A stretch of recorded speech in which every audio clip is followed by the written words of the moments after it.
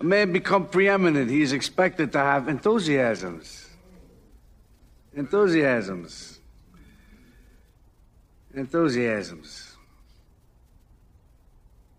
What are mine? What draws my admiration? What is that which gives me joy? James. Music. Baseball.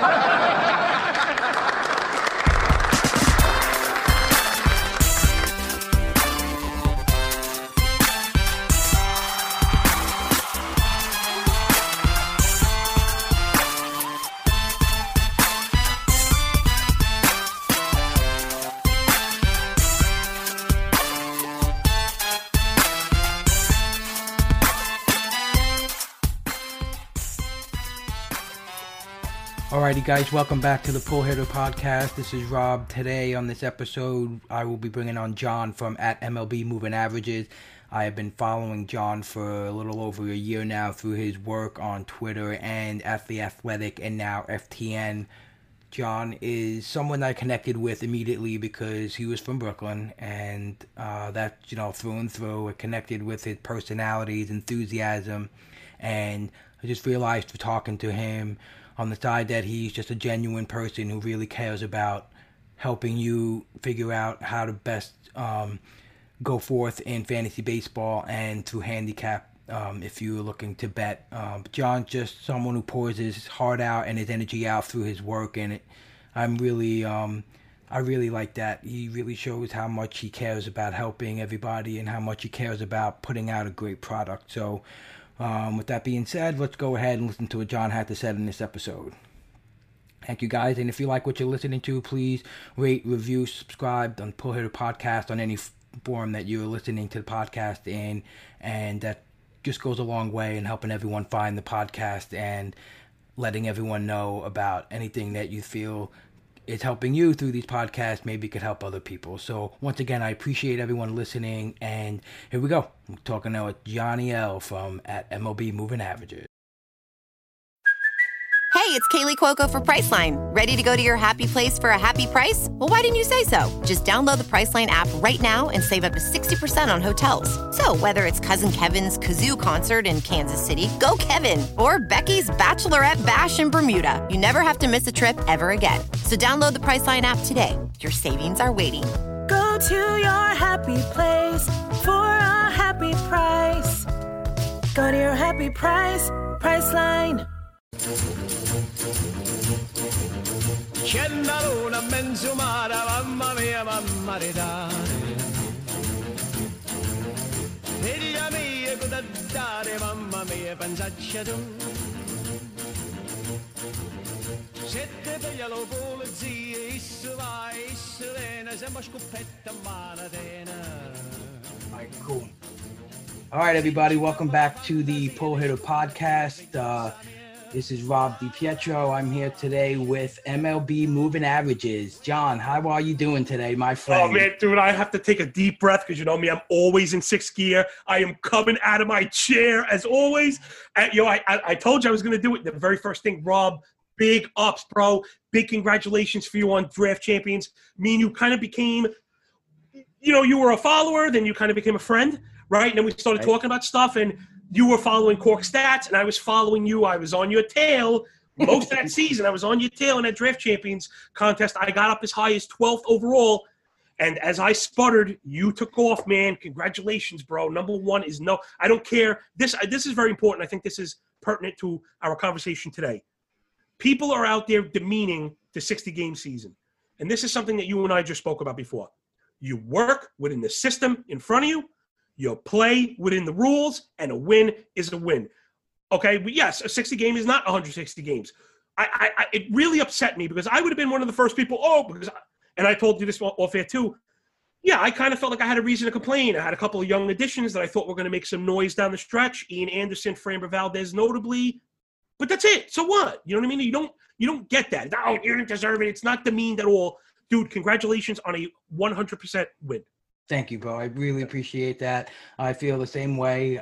For anyone who won any type of championship, they played for a World Series title, and team won it, and that's it. That's what I'm rolling with. I really appreciate it. I know I started listening to you and following your work, and I instantly felt a connection to you, not only for the Brooklyn style, but I just felt everything you brought to the table. I was reading everything you were writing on The Athletic, and it was just, it's just real great content. And I always felt like when I listened to your podcast, I felt the genuineness. I felt your love. I felt your passion right through, you. And that was huge for me because it's like a connectivity thing. I instantly said, wow, like, I love this. I love this guy. I love this content because you feel it. I love the energy, man. It's really. I'm blushing. Well, the energy is legit. The energy is real, man. The energy is real. I bring it every day. The passion is legit, and really, I think it's part of the formula. I think it's part of what helps to win. Right. To really care about it, and it's a passion. And I don't. How about this? Somebody with my equal skill set at fantasy baseball that lags in passion, I don't think can compete with me. Right. Because right. It's think about what you just said. It was so easy for you to say you're following different types of media, different medium of content. You're following audio, but you're also reading articles. That's a passion. It doesn't happen by accident, when it translates into winning. Not always, but at the same time, I kind of feel like I had somewhat of a miserable fantasy season because of the way my NFBC stuff kind of shook out. But I ran my home league wire to wire. I made a bunch of money betting on fantasy, and I decimated these best ball leagues. Man, I got to get a 50-50 best ball tattoo on my back somewhere because those I just been crushing those. And again, it's not an accident. You're not gonna. I hate it. Not to sound braggadocious, but listen, numbers are numbers. They are what they are. I think I cashed in over 85% of those. Wow. Awesome. Because I know we have a little segment later on I want to talk about. And it's the construction. It's not by accident. That was not by an accident at all. There was no luck involved there. Of course, there's little elements of luck that go into a result. But of course. That kind the process, the approach, right? Yeah. That kind of sample over that kind of time. And now it's multiple years, too. I've just been rocking these things along. Now that I've been covering them, and I've been pulling the curtain back a little bit, I wonder if I'm letting people kind of catch up. I hope not. So talk to me a little bit about your life path and how you got to this, moment of you doing content and Cork stats and all that, because I'm so into that. I love to hear people's stories about how they became. Yeah, I noticed that. Yeah, because I'm into that. I want to know about the person. Like, obviously I want to know about your approach and, how you play, but I want to know about the people I'm talking to and the people I'm reading Twitter all the time and reading their articles. I like to know about them a little bit. It's funny because man, maybe it's being from Brooklyn.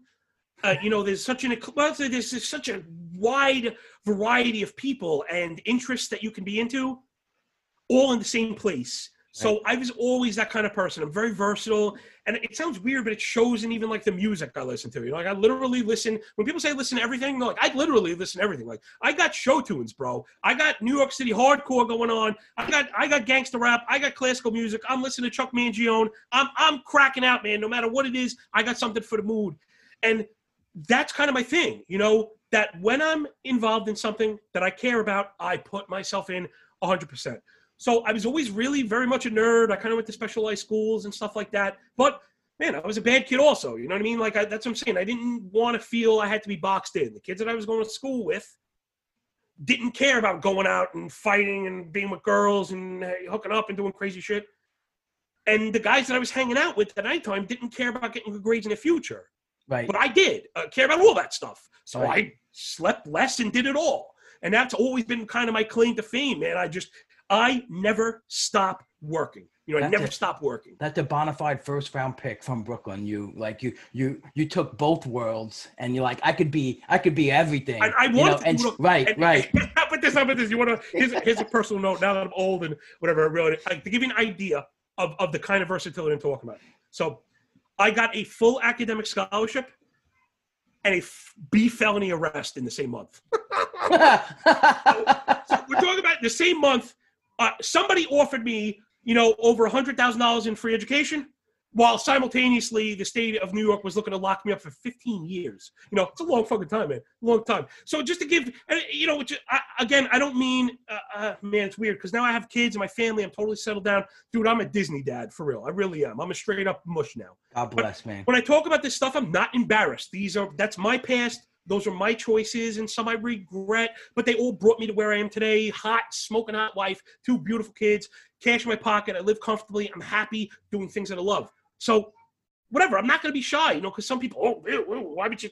No, it happened. You know what I mean? I'm me. It happened. And if you don't like it, whatever. You can hit the road, Jack. Don't you come back. I really don't care. So, I love it. So I got into, I was always in kind of specialized schools, but I got an offer from a friend of mine to get into a trade union, New York City Electrical Union. Man, it's a lot of money in that. And it's great to have a trade, and it was funny at the time. Which is funny, this also balanced. At the time, I was also studying to get onto Wall Street. So I have a long background as a Politico, kind of reading lots of history, and that kind of took me into trading markets and stuff. So at the same time that I'm like in school and getting into kind of brainiac stuff, I was also kind of getting into physical stuff learning. I ended up taking the cash because of some family stuff that I kind of left college. I had no choice, and I pursued the trade route. So I kind of took that, whatever. And to anybody listening out there, younger people, I don't regret that. Part of me, wishes I had chased the education all the way, but there's time for that. And I don't think I could go back and learn the trade now the way I did. Right. So, and I think what I'm getting at is really part of me, and it's having different approaches at the same time. And always looking for income streams. You may have a beautiful income stream as an electrician, and in a snap, you could get hurt. And it's gone. Right. So while I was out of work as an electrician, there's an inherent unemployment, as a tradesman yourself. You could choose to put your feet up and get drunk and spend the money you made, or you could teach yourself something else to do. Yeah, so absolutely. I decided I wanted to also become a professional trader, and I took that and I ended up opening up a futures trading company. That's now gone, but to show you that I really went after it. It wasn't just like I was in my room. Right. So I'm balancing trading, I'm balancing physical work while I'm continuing my education. I ended up getting hurt. And rather than it was a pretty serious injury, major spinal surgery. And rather than feel defeated, because your body feels defeated. But it's one of those things like, you could imprison my body, but you can't imprison my mind. Right. So while I was literally in braces, unable to move, I'm dictating script and working on my moving averages formulas, thinking about ways that maybe I could combine all of the different things that I love in a way that they haven't been previously applied. And I mean, when you look at stock trading, which, again, if there's young guys or girls out there listening, learn this stuff. Learn it now. You don't have to put your cash. That's the thing. All these misnomers. Let me tell you, the media structure and education system in this country is awful. Learn from people who know. Learn directly from experts, regardless of what school they went to or if they're on TV. I'm telling you, man, learn the things you're into. You follow those things and you may find, wow, I have an opportunity to make a supplemental income. Now you have a secondary income, and now you could work on something else, and those things build. And that's what I mean, man, I haven't worked in a bit, and we're kind of working towards financial independence. I have so many different things going on. There's businesses, there's trading, there's this, there's that. I gamble, I bet, fantasy, or, the sports stuff is just a piece of the pack. And that's another thing I want to give to people, that even if you're considered a know-it-all with baseball or some kind of resident expert, like some people may refer to me as, I don't have all my eggs in that basket. Right. So I combine these things, and you end up taking trading indicators and the theories.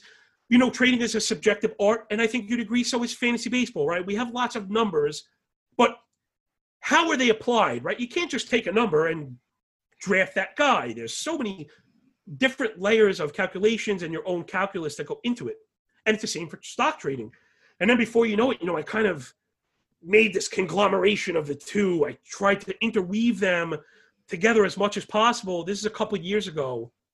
And, since then it's been wildly successful. And I guess other people are picking up what I'm putting down, because we're talking just about maybe a year and a half ago, I was an anonymous handle with 0 followers.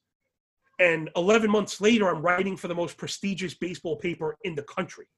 So another one out there for anybody out there that feels like it can't be done, you can't do it, I don't know anybody. Listen, no excuses here. None. No excuses. Embrace your failures. You know what I'm saying? Right. And it's funny. I know we're now I'm off in the weeds about all this like theoretical Tony Robbins self-improvement stuff, but it really is the truth. Before you lay the first bet, before you pick your first pick in the draft, you should have a set mindset of what these things mean to you, what your goal is for this specific task. And then even more so, if it pans out in a certain manner, where you will go from there. So I'm always have my eyes upfield. Not to bring football. I know there's no football references allowed on baseball podcast. I know how that goes. But, you got to keep your eyes upfield. And don't let anybody tell you otherwise. Don't sell yourself short. Let me tell you something, man. Let me tell you something, Rob. Before I got picked up at the Athletic, I had 3 different places offer me a spot there, and they will offer me all God's pay. And I said, I'm better than that. I'm not pointing anybody out. You just know who you are, and look at me. I made it, baby. Adrian, we did it. And it's the truth. Yeah, you're right. Know your worth. Don't sell yourself out, man. Know your worth. And you know what? Don't be discouraged. I spent a year. Man, you look back, I put out a swath of information, not thinking that anybody cared, not knowing if anybody referred to it, not knowing if anybody even read it. Not paying attention to any of that stuff. That stuff is all sizzle. It's not the steak, man. Right? We want the bona fides. We want to produce, man. This world, unfortunately, a lot of it is about money, Rob. And, if you got a wife or girlfriend out there, boyfriend, whatever, if you're spending time on hobbies, it helps if they're bringing money home, right? Mm-hmm. Amen. So in a nutshell, man, that's me. This motor that runs at 6th gear, always thinking about money, always thinking about my family and whatever it takes to get there. And you know what? God bless that you said that, because I feel like that perfect harmony works for me as well. Having a great wife and having a good family, just, great friends, just being able to, you need that other part of life, like I'm at the beach in the summer because I'm by the Jersey Shore. I'm hiking, I'm not spending all my time doing baseball, which I would love to, but you need that balance. And I think you really nailed it right there, because it really helps. You know what they say, and again, you'll hear me kind of, put out these market adages, but they really do perfectly apply. And it's like, if you spend all your time staring at the stock market in 5-minute intervals, you're going to miss the big move. Up and down, up and down, up and down, up and down. Oh, and you can get whipsawed. You're chasing. Sometimes close the laptop. That's it. Shut it down. Right. Step away. And this is something, again, man, this is funny how physical trades also work their way into this. And I'm sure this has happened to you before. You get really frustrated with something that you've done a million times before. You just spent 25 minutes. You can't get it done. It's driving you nuts. And if you walk away and come back the first time, boop, done. Yeah, what we like to do. Coffee. Yeah. You walk but it's you walk away. Yes, you walk away. Just walk away. Just walk away. Absolutely. And then you come back with the clarity, ready to work. So this is something else I'm constantly preaching, because I'm a hard work guy. Like, that's my thing, bro. Mm-hmm. You're not outworking me. If that was in your plan, then you better find more time to work. But more so than working hard is, man, I spend so much time on the efficacy of my own work. I spend a lot of time. I believe it's an Abraham Lincoln quote, but, don't misquote me. But the idea is, if you gave me 5 hours to chop down a tree, I spent 4 hours sharpening the axe. You know what I'm saying? Yeah, I like that. Get your tools right. Right. Get yourself in a position. Like, union electricians, oftentimes we carry the moniker for kind of being prima donnas. All right, fine. Why? Because when you give me a task, the first thing I do is clean the area. Then I lay out everything I want to do, because I come up with a mental plan and perhaps even physically draw it out, and then I execute it perfectly. I'll carry no shame for that, my friend. You know what I'm saying? Yeah. My process is my own. Right. And for me, I'm telling you, dude, we're in the process of it right now. And for me, I live in 6th gear. I can easily get scrambled. So I've been surprised how people are already putting out baseball work for 2021. Because for me, right now, I'm collecting all the data, right? I'm collecting all this data. And if we were to look at it as a sculpture, again, to use a tool analogy, right now, I still have a sledgehammer out, right? I have a giant boulder, and I'm kind of lopping off giant segments of it. Yep. Where I feel like when you're putting out specific content, you should have that little ding, ding, ding, ding, ding, ding, ding, ding, ding, ding, ding, the little Keebler elf tools out. And I'm not ready for that yet. So what I put this up to cover my own tookish, my own arse the other day when I was like, don't ask me too many specifics about players because I'm not really there yet. Right. And again, not ashamed. I'm seeing people do it. I don't feel forced to have to do it. I'm doing it at my own pace. I feel like I have something really, really awesome for 2021. The boys at FTN have kind of, this guy Kevin Adams is the best. If you're not following these guys at FTN, they're really good at a lot of free stuff too. You know what I'm saying? Right. I know people get caught trying to shill. I think the pay product is awesome, but check out the free tools. And a lot of times I think what a company will make available for free portends the quality of stuff behind the wall. You know what? I think that's great. And you nailed it because, I know I was reading Matty Wood's Fab articles, right? And, in football, again, we're not going to really get into football, but I know they I've been using it for the air yards tool and all that. And that's huge because you can't get that anywhere without paying. Let me cut you off. I'm so glad you brought that up. What FTN has done with the free availability of football tools, I am going to try and bring to baseball for 2021. So awesome. Kevin has put me on that task force, let's say, so that's what I'm working on now is, again, I'm very regimented. I'm very organized because I feel like you need to be. Right. And this is something where I think we're going to get to because I've been listening to your previous ones, like with Ryan and the Mayberry method, Mm-hmm. Right. So, which I love. Man, it's been really great. I love it. I'm seeing things that I've thought of and now having smarter people like say that it's been done. It kind of validates you. Like, I'll tell you what, I thought I was out in the weeds. I'm not going to take credit for it, but I was doing something similar to Baseball Savant now has an expected ERA. Yes. And I've been doing that for years, and I didn't even know it was the same thing. It's the same thing. I was, the thinking, and again, to speak to those people that are trying to get into it or think they may have something to add to the industry. You may. Dude, Derek Carty, Alex Chamberlain, objective geniuses. Right. These guys are freaking geniuses. Right. That doesn't mean that they have it all covered. They'll be the first to tell you, and I'll do you one better. They're excellent guys, and they'll help you. So if you look at my Twitter DMs, Derek Carty, Alex Chamberlain, they're right in that list. Speak to these people. And I did, and it was funny going back. I had said, as StatCast develops, which I think is, it's changing the way baseball is understood from an analytical standpoint. I love the way you put that. Yep. Because I'm kind of like a ball breaker and like a horn twister, I like the pressure it's putting on the old guard.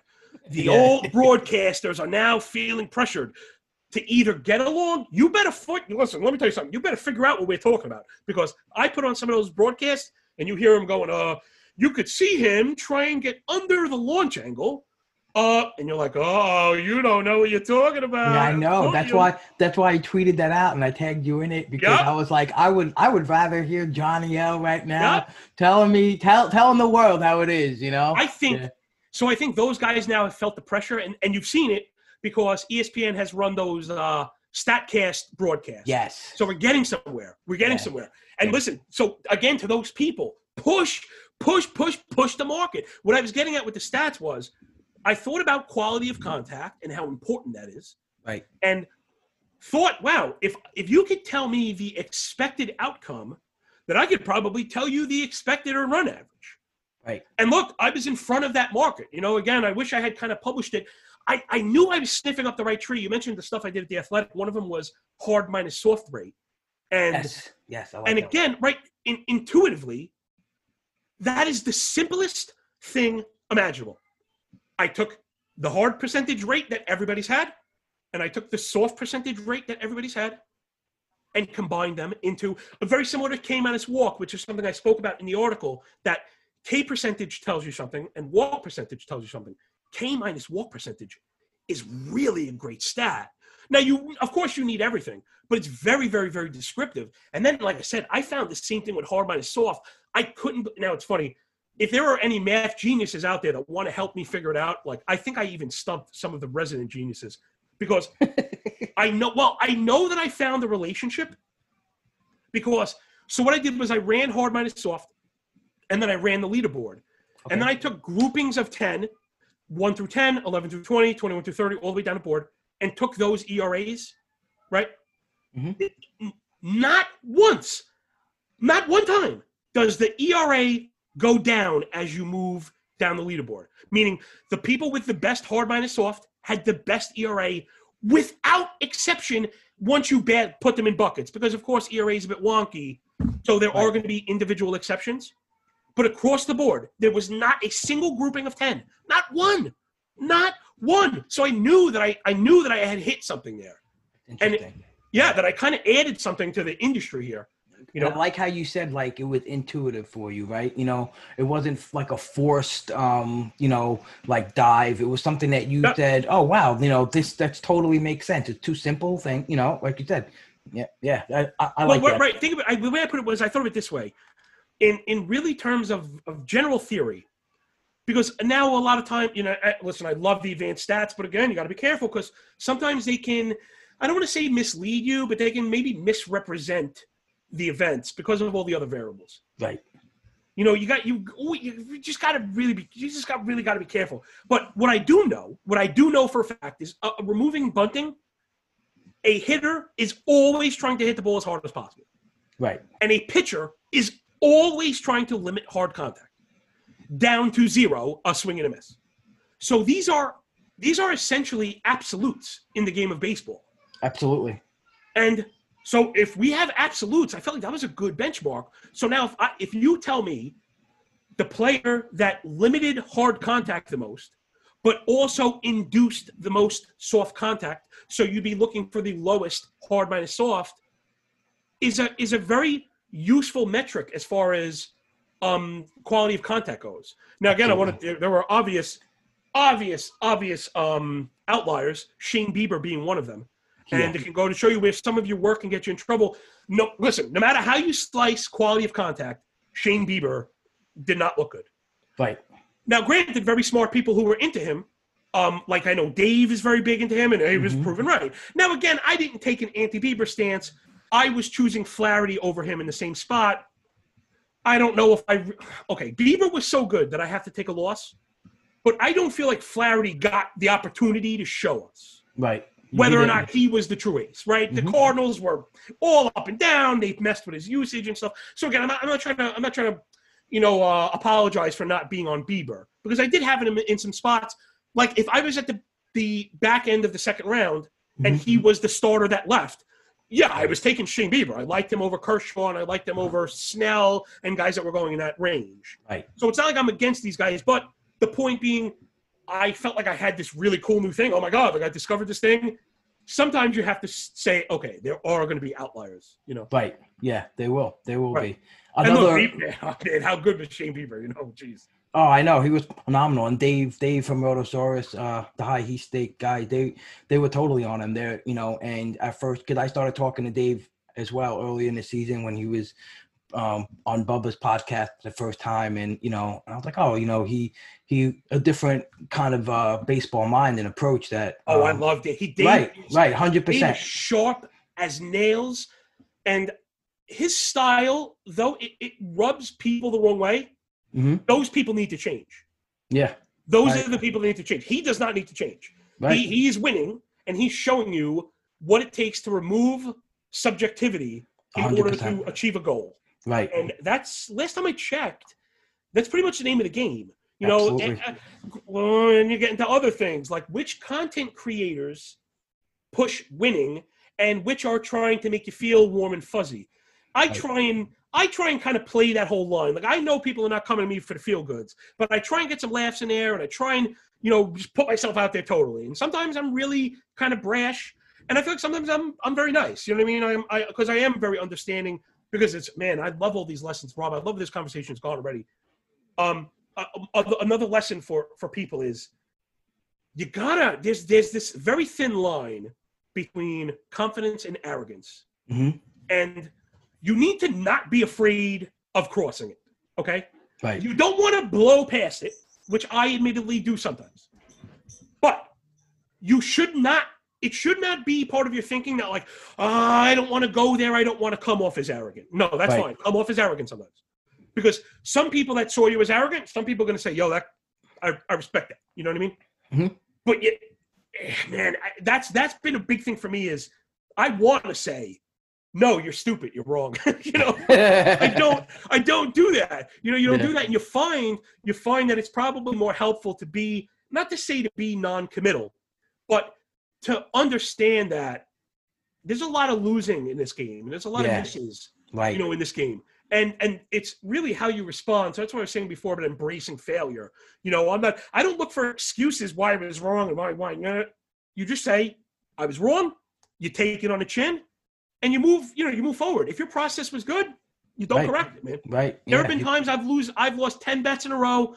Everything's going wrong, bad bounces, errors. You know what I mean? It just is what it is, man. Bad calls, whatever it may be. I'm not going to undo 2,000 hours of work because I got some poor results. And I find people do that also. People definitely do that.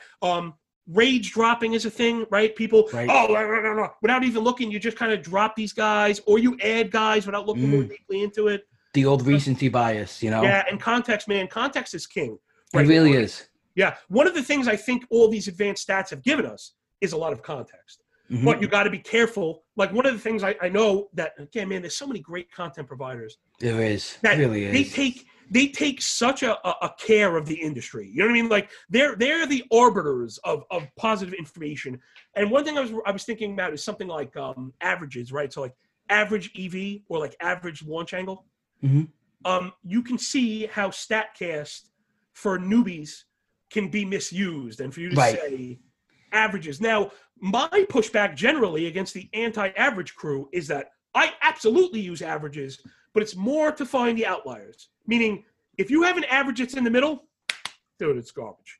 But if your average exit velocity is in the top 5 percentile, that also I don't feel like it happens by accident. Right. So I think there is some stuff you're taking from. But yeah, averages is the big thing I'm seeing now. Listen, some home leaguers and stuff. It's funny. I've kind of inspired some of my home league guys to, dude, they don't want to lose. You know what I mean? Yeah. Again, if any of you guys are out there and listening, you guys know I love you, but I'm supposed to run that league wire to wire. We have a 12 team head-to-head points league. Okay. So what ends up happening is like CBS ADP. I don't know if you've ever looked at it. Oh yeah. Oh, it's crazy, man. Crazy. It's crazy. Wonky. Yeah. Yeah. If you're particularly, and again, this is not to do this whole NFBC superiority, but I do encourage those outside of the NFBC bubble to look in it. Step in. Don't be intimidated. A lot of nice people in there. Get your questions answered in the forums. You can hit me up at Twitter anytime, any day. Same for Rob. It's sharper. Okay, that's for me. We could argue that all day if we wanted to go back and actually try and correlate these things. I'm going to bet dollars to donuts.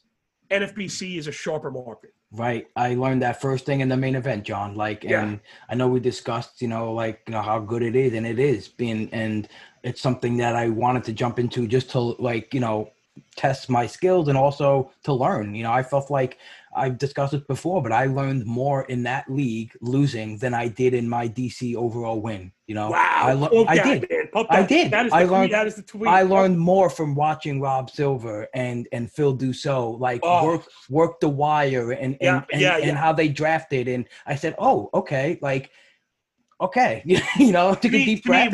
What you nailed, for people wondering, right? The big difference with NFBC is, which I love, is they allow for offensive swaps only on Friday. Right.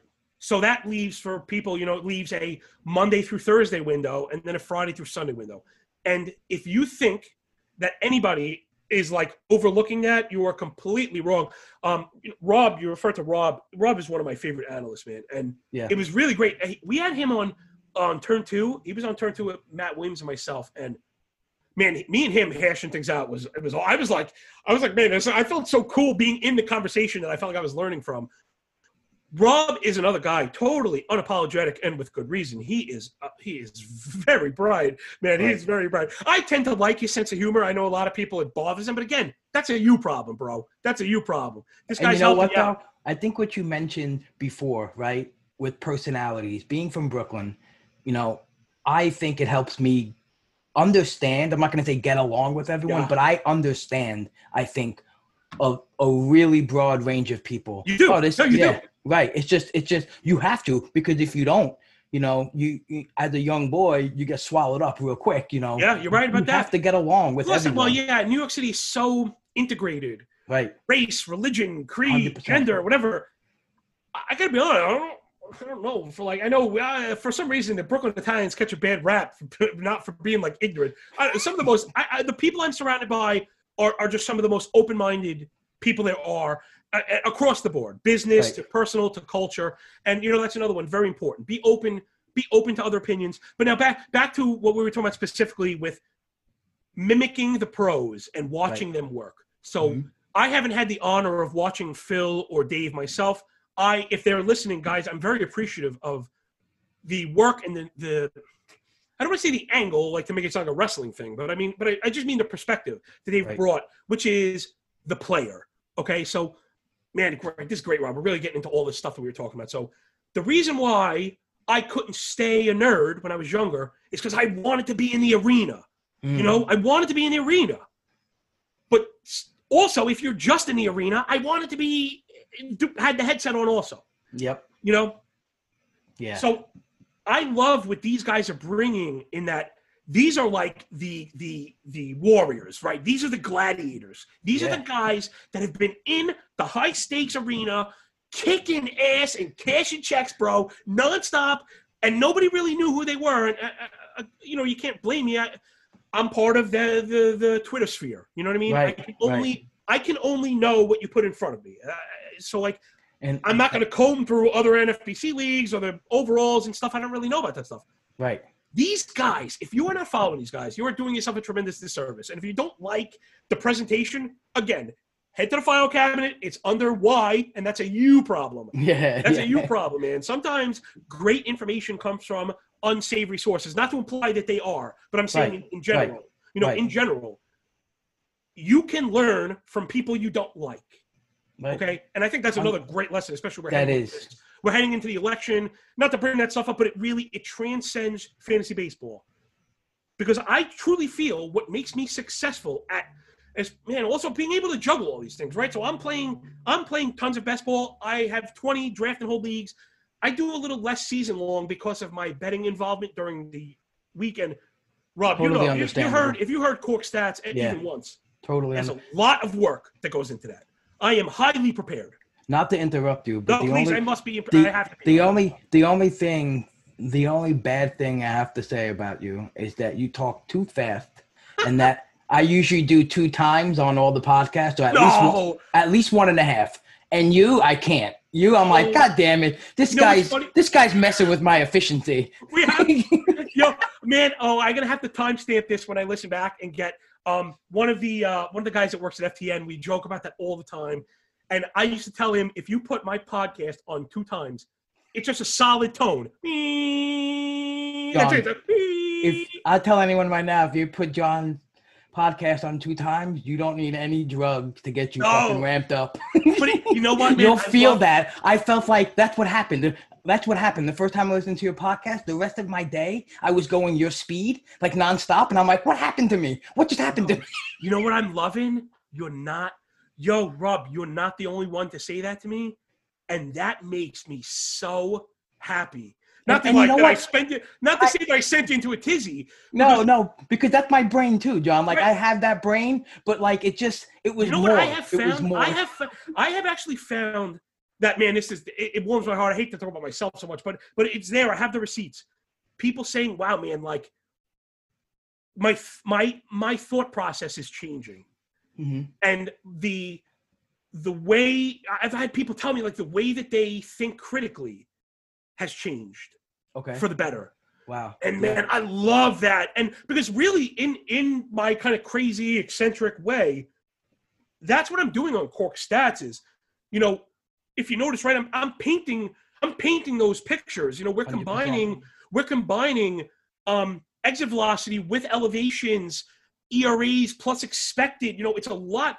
The word I often use is tapestry. You know, I kind of, maybe we could segue into our right, how we do analysis now, because I know that's what mine is. The main word that I have is tapestry. I try and weave this beautiful, like, picture of a player. And I know it's subjective.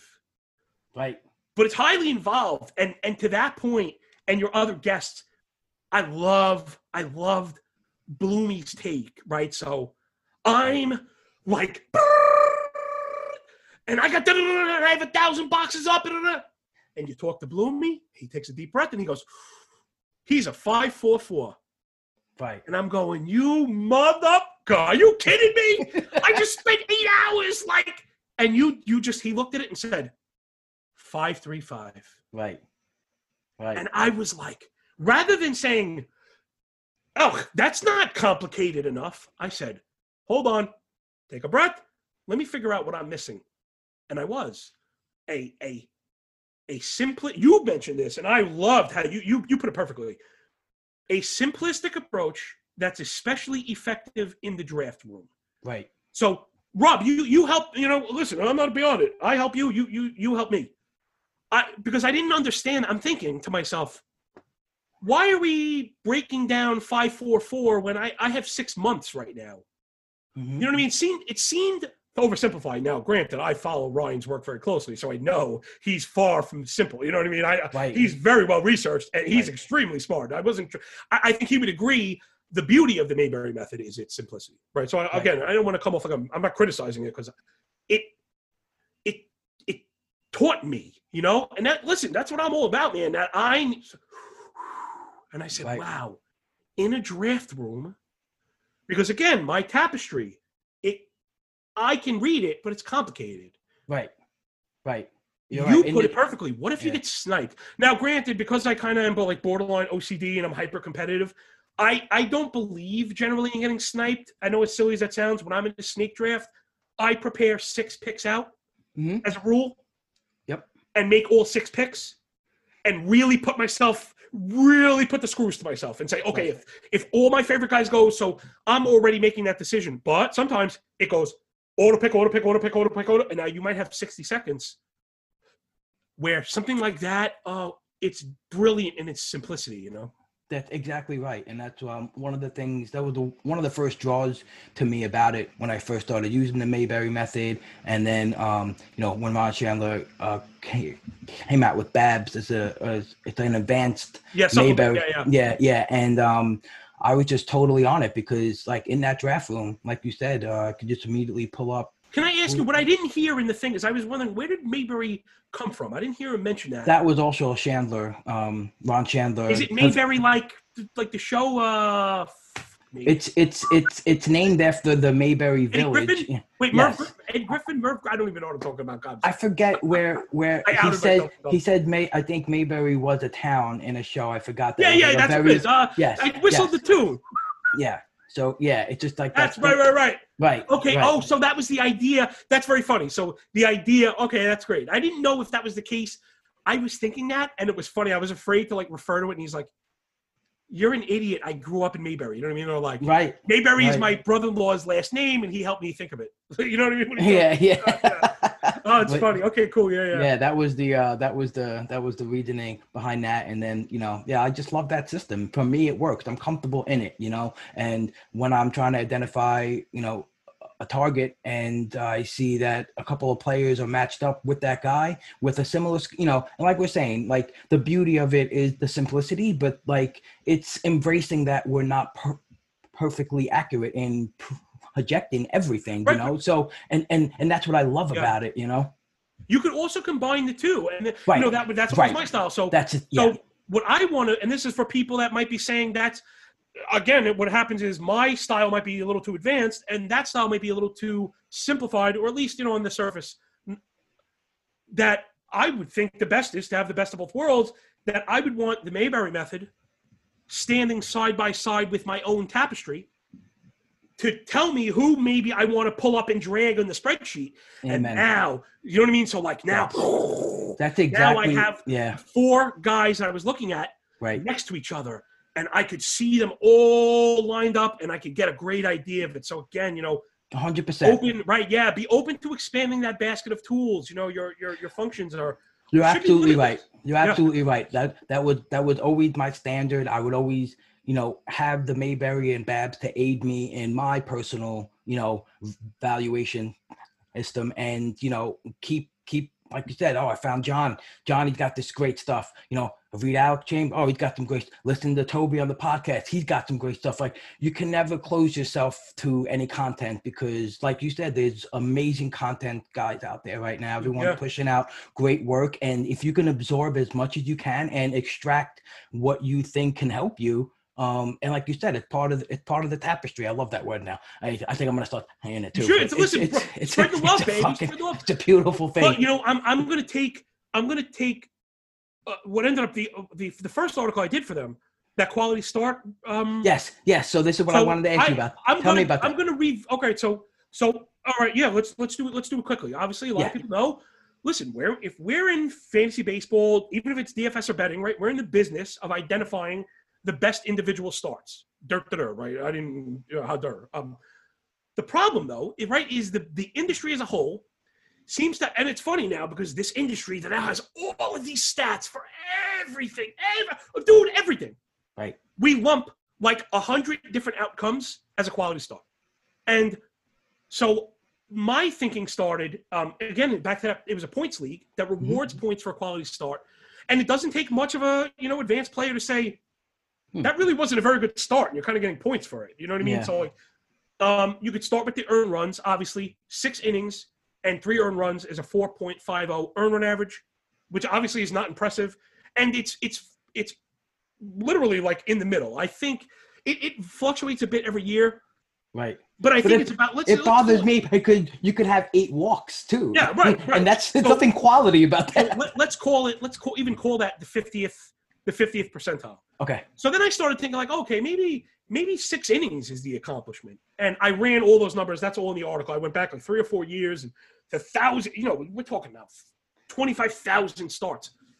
The number of 6 innings completed has gone down, but not greatly. And I also think it's just accounting for the openers, which is now a thing. Right. So that also landed you near the 50th percentile. I think it was a shade under. So now let's say a pitcher goes out and gives you 6 innings, 3 earned. He gave you a 50th percentile in distance and a 50th percentile in earned runs. Just on its face, how can that be the standard for excellence? And the answer is it can't. It can't. So to go even further, that's why the stat has been completely discarded. Listen, you go ask any of the big dogs in any of the Twitter personalities in high stakes. Go ask Draft Cheat. Go ask Vlad Sedler, Roto Gut. They could not tell you who leads the league in quality starts. Nobody cares because nobody uses it. Nobody uses it because it's not effective. Right. Why is it not effective? That's where I came in and said, wow, I know we can change this. So the first thing, I wanted to move away from 6 innings, which I felt was not much of an accomplishment, towards 7 innings, right? So if I gave you a stat that immediately implied 7 innings right off the bat, that's useful. Right off the bat is useful, because that isn't done much. And we're not tallying this. We don't have a physical metric for this. I could not believe it. I had to go by hand through Baseball Reference because I'm not much of a computer guy. I know how to put together some simple spreadsheets, but I don't know how to scrape custom data and sort out how to do that. Me too, 100%. I don't know how to do it. So I went and physically did this. During the off season. Yeah. I wanted to. I was so interested, man. I was so driven. Plus, I remember I had no associations at the time, and I thought maybe this idea would be the thing that helped me step up. And not even a bravado type of thing that could help me make a mark in the industry. You know what I mean? Like, I'm the guy that did this. This stuff's out there. It's not. I love that thought. Hasn't been done. Awesome. The work hasn't been done. So I wanted to do it. I took it even further. I started comparing it to win rates and stuff, which is pretty interesting. But long story short, I ended up devising, a couple tiers, right? So the top tier I called the money start.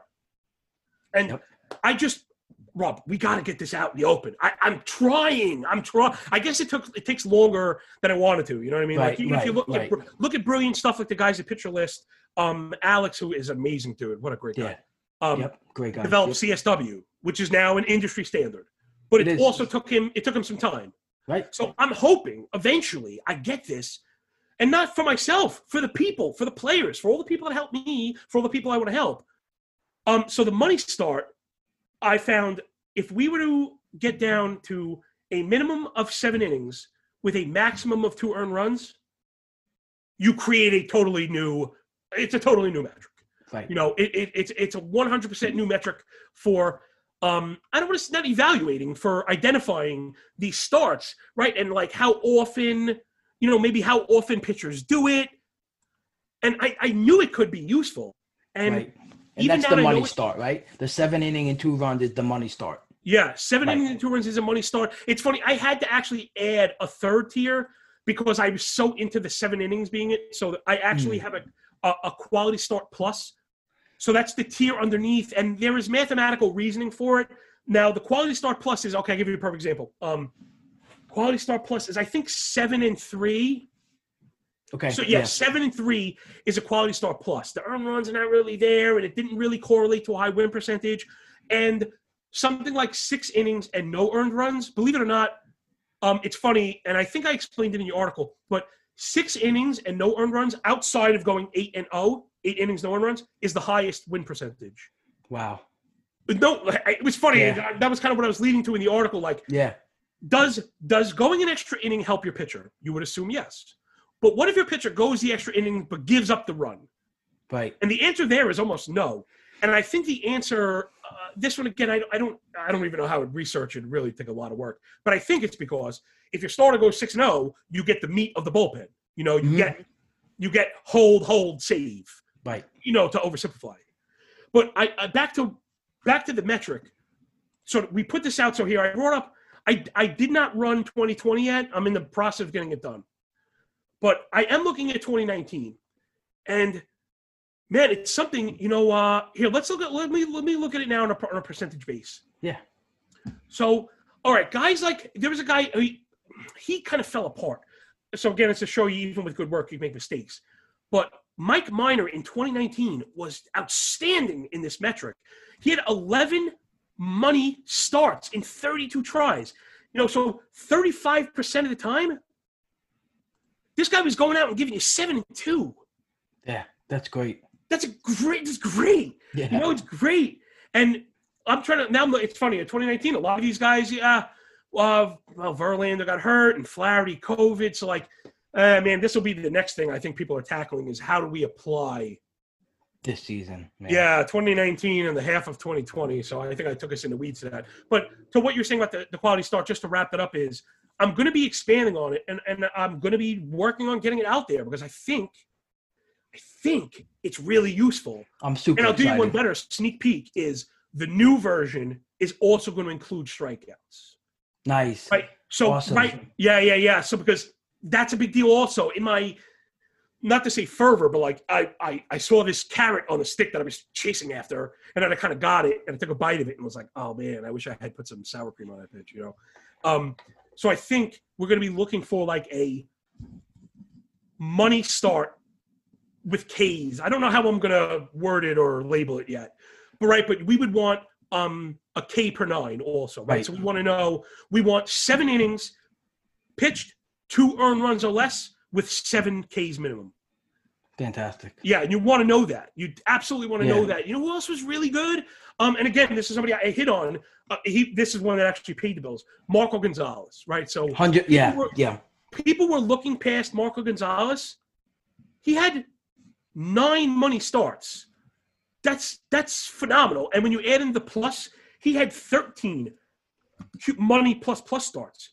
Dude, you got to have that guy. He was going in the 200s. You can't. That value was completely broken. He's an excellent pitcher. He gets a bad rap. Maybe the K's a little bit low. Maybe the run support isn't there. But with that kind of production, those guys at least are excellent supplements for earlier round pitchers, you know. And I 100%. I think the quality start thing, particularly in this age of missing distance, I think, you know, I hope it's going to be useful, and I hope I can get it out there. And knock on wood, it's submitted. It's on the FSWA desk right now, being reviewed. Hopefully, I get something. That's awesome, man. I'm excited because I remember first reading about it. I was so intrigued by it because Baseball HQ does a similar system. They're called PQS. I can't get into too much of it because it's behind their paywall. Okay, but, fair enough. Yeah, no, that's fine. That's fine. But it involves 5 thresholds to read. Oh, Yes, and we could talk after we record on about it. But I use it specifically for head-to-head leagues because attached to it they have a domination disaster percentage. So I love that. Right. So it's showing you, like you said, the threshold of like this guy producing this 80% of starts that are above average or awesome. Now, so, without having you reveal, I wonder because a lot of us think about the same things possibly in different ways. Now, I wonder if did they have Giolito a little bit lower than most because of that? Like I know for myself, I was using like a meltdown metric, and Giolito, I don't know. People take it as like if you have criticized these guys, like you hate them. Listen, Lucas Giolito is awesome, but the guy got a propensity for hanging 6 spots. I'm sorry, it's just right. Like I didn't do it. It's not my fault. I didn't do it, but it's part of his game. Right. He's had that. I don't know if it's maybe it's in his head or maybe some days the way like maybe his dominant pitch break when it's off ends up center. You know what I mean? Right. It could be any one of those little things. Or maybe, maybe he hangs one and maybe he's upset. You know what I'm saying? I don't know. Right. But I was wondering about it because I know he was somebody that came to mind with that man, he on a per game basis, he has one of the highest upsides possible. He can give you 8 innings. He can give you 13 strikeouts and not put up a run. But every 7 starts, you have to worry that he's going to just absolutely fall apart. And I think in 2019, man, I think he might have had, my gut wants to tell me 4 of those. I was calling a meltdown 5 runs or worse. And, that's a problem. Right. That's a problem. I actually have it up here. I got 1, 2, 3, 4. Yeah, he had 5 starts of 5 or more. 2 of them were 6. 1 of them was a 7. And then there's even a couple, 2 or 3 4s kind of sprinkled in there. So I would imagine that that's the kind of guy that has a high disaster percentage. Yeah. And I used it mostly. I'm not going to say mostly, but I thought it was mostly beneficial in head-to-head leagues. I play in, my 2 home leagues are head-to-head categories. It's the only, head-to-head I still do. But to identify who can blow up your week is huge. So I stay away from guys like that. I'll find the value. And I'm not saying Marco Gonzalez would be a number 1 pitcher on my team, but if you could fill out the roster and your weekly starters with guys who won't lose you the week. Because I don't want those blow ups in head-to-head categories. I don't want to lose ERA and WHIP from one guy who just continuously blowing up. So that percentage, that quality start metric, I love that. I was so intrigued by that, and I remember we instantly started talking about that on DM. I was asking you, what do you call your garbage starts? Because that's right. That's right. Because of the HQ thing, I'm like, oh, what are you gonna call your garbage starts? And you're like, don't worry, I'll get to that. I said, okay. Now I have to. Now I'm gonna just try and keep refining these individual starts because again, listen, that's what pays the bills around here. That's how you get it done. And I think being able to shine a light on guys that go distance in this age is a big deal. 100%. Yeah, so let's start talking about some roster construction in DC. Yeah, I just wanted to because I only did one entry. I did 2 entries in the short season one, but in the pre-COVID drafts I only did the 1. And so I had a breakdown that did you win draft champions on a single bullet? A single bullet, buddy. Dude, you are the man. Single I didn't think you could get any cooler. That's awesome, man. That really is very impressive. I mean, I'm so proud of you, man. You really did a bang-up job. Really Thank you, job. Bro. That's really appreciate it. Can I ask last thing? When did you draft that? I'm trying to get an idea. March 6th. Oh, so before okay, it was a pre-COVID draft. Yep, okay, pre-COVID draft. Yeah, I was putting some thought into the time of these early drafts and how they translate. Right. And I got mixed results, but maybe that was because of a short season. I don't put too much into it. Like the first draft I did for NFBC was probably in January, and Okay. that was a league winner. And you know what's funny? I'm going to be completely honest. I hated that team when I was done. I hated it. I thought it was terrible. At Whit Merrifield and Manny Machado, I was like, oh, I screwed up so bad. That's you know, the team you they're ended awesome. up 100 overall, right? That's the same. Cause Yeah, I I'm think it looking was at in the that low team. hundreds. I think that team ended up Yeah. like 115. But man, I had a ton. I don't want to. I didn't do great. I ended up profiting because of the payouts. You know, I got copped some thirds and stuff. But there was a point when I was when I was on your tail. There was a point out of 12 DCs, I was in first in like 8 or 9 leagues, and I was like, oh my god! I was like, I am painting my Mona Lisa right now. And I put in so much work. That's how I was, you know, you're always surprised at that kind of success. But I was like, this is it. I'm doing the thing right now. Yeah. And to go back to that, whatever, I'm gonna tie in roster construction because Okay, cool. this is where I'm going with this point. Okay. Is I knew my strengths because my strength is the back end of the pool. And the reason I stress that is because that is my really, if I have one answer in big block letters, if you're asking me about roster construction, build it backwards. Build it backwards. I am the worst fantasy analyst in the entire industry when it comes to first round picks. Why? I really don't care. I really don't care. I people project them. I hardly do projections for these guys. You want to know what I think about Juan Soto? He's amazing. You know what I mean? What do you want to know about Juan Soto? What do you really want to know about these guys? And I think that's the error that newbies or, you know, novices make. Okay, a first-round pick can certainly win you the league. Who knew Bellinger 2 years ago? It wasn't wide open. Some people believed in the moves forward. I was looking at the strikeout rates. Right. Okay? I missed. I swung and I missed. Last year, I don't know. It's hard with the half year. But again, the difference between Trey Turner and Jose Ramirez, let's say. I'm not going to sit and fight you over the difference for 2 reasons. One, I don't know. And second, it's a snake draft mostly, and you're a slave to that order. You know what I mean? Absolutely. So again, to the roster construction thing, I look at players in terms of baskets of skill. So Trey Turner and Jose Ramirez are almost the same thing. The context is pretty strong, although I was a bit more worried about the Nationals, you know, losing Rendon. Right. But the context is good. You know, the context is good. They both can hit for power. They both can steal a ton of bases. Me and Rob Silver had this conversation at length, and he was right about. I think I felt a little more certain about lineup placement. But in these terms, Trey Turner and Jose Ramirez, they're hitting in the top third of the lineup. Mm-hmm. It almost ends there for me. I'm more interested in how does that first round pick resonate? Like when you drop that pebble in the water and those ripples start to move outwards, how does that initial pebble affect that 30th ripple? 100%. And every season is going to be completely different. So that is why I immerse myself in best balls early, even more so than draft champions, because draft and hold, as much as I love them, I underestimated the amount of work, going back to what we were saying before. Oh, you just have to set your lineup. Yeah, you just have to set 15 lineups on Monday, 15 lineups on Friday, and do it again on Sunday. Yeah, there's no waivers, there's no trading, but it's a lot of work. It was more work than I thought it was going to be. Absolutely. It really was. Well Juggling said. injuries and stuff like that, and then this year particularly, but it's not easy. So something like best ball for me is the pure form of preparation, right? I can put all of my focus into winning because, again, you're building your draft champions lineup. You have to think about positions and stuff and plug and play. Best ball, it's me and you, 2 men enter the Thunderdome.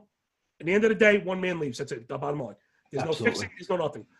So, and especially when it comes to money, Fantrax offering $10. I don't like to speak for other people's accounts, budgets, or anything like that because trust me, I come from nothing. I come from zero, and I have it. Some people would say I have it all now. You know what I mean? I don't have a fancy. I'm not into fancy. Maybe that's another one. Like me being within your means and being comfortable and not worrying, to me, is luxury. Amen. For some people, the Range Rover is luxury, and then you have to worry about bills. Now, if you could do the Range Rover and not worry about bills, God bless you, you're the winner. I admit that. I can see that. But for me, I'd rather have the money in my account. I like what's that old Falcons head coach, Glanville? Oh, He yeah. said, bad guys wear black. Mo, I wear black, bro. Bad guys wear black. You catch me in the neighborhood It's a black tee. It's a black Yankee hat, black on black, kid. Black sneakers, black everything. Me and Biggie Smalls, kid. That's it. With the black Tims. I don't want to be up there with the goody goodies. Johnny, you're the best, bro. I love you, with man. black Tims and you're black great. hoodies, kid. I'm just saying. Listen, I can't not be me. Absolutely. Now, again, that's funny because if I go to like a wedding, people freak out. I'm wearing pink, and shit like that. Because I get it. I get it. When I burst my color, I let it pop. But on a regular date, man, again, back to the stuff we're talking about. All of these things matter. It sounds stupid. We're talking about my clothes. It matters. It's my comfort zone. It's how I operate. Amen. Don't be something you're not. I'm exactly who I am. Boom. If I have to change for someone else, that's one more thing I have to think about that kind of may distract me. So Amen. back to the money thing. The reason, to me, it's very important. Yeah. And now I understand $10 for some people may be a lot. If $10 to get into best ball leagues is a lot for you, don't sweat it, man. Don't even sweat it. Save your money. Start saving your money. These kind of leagues are very difficult to participate in for free. And I don't really believe in mock drafts because I don't feel like they put the genuine effort in. Definitely not. So I would say save some money, man. If you could put a few bucks away every week and get the $10 and then jump in that league and take it super seriously, fight for it tooth and nail. The more of those that you can do, the more familiar you'll become with the back end of the pool. This is just nature. It's just what it is. It's just life. Once you are able to identify availability at the back end, to me, that will shine the light on the front end.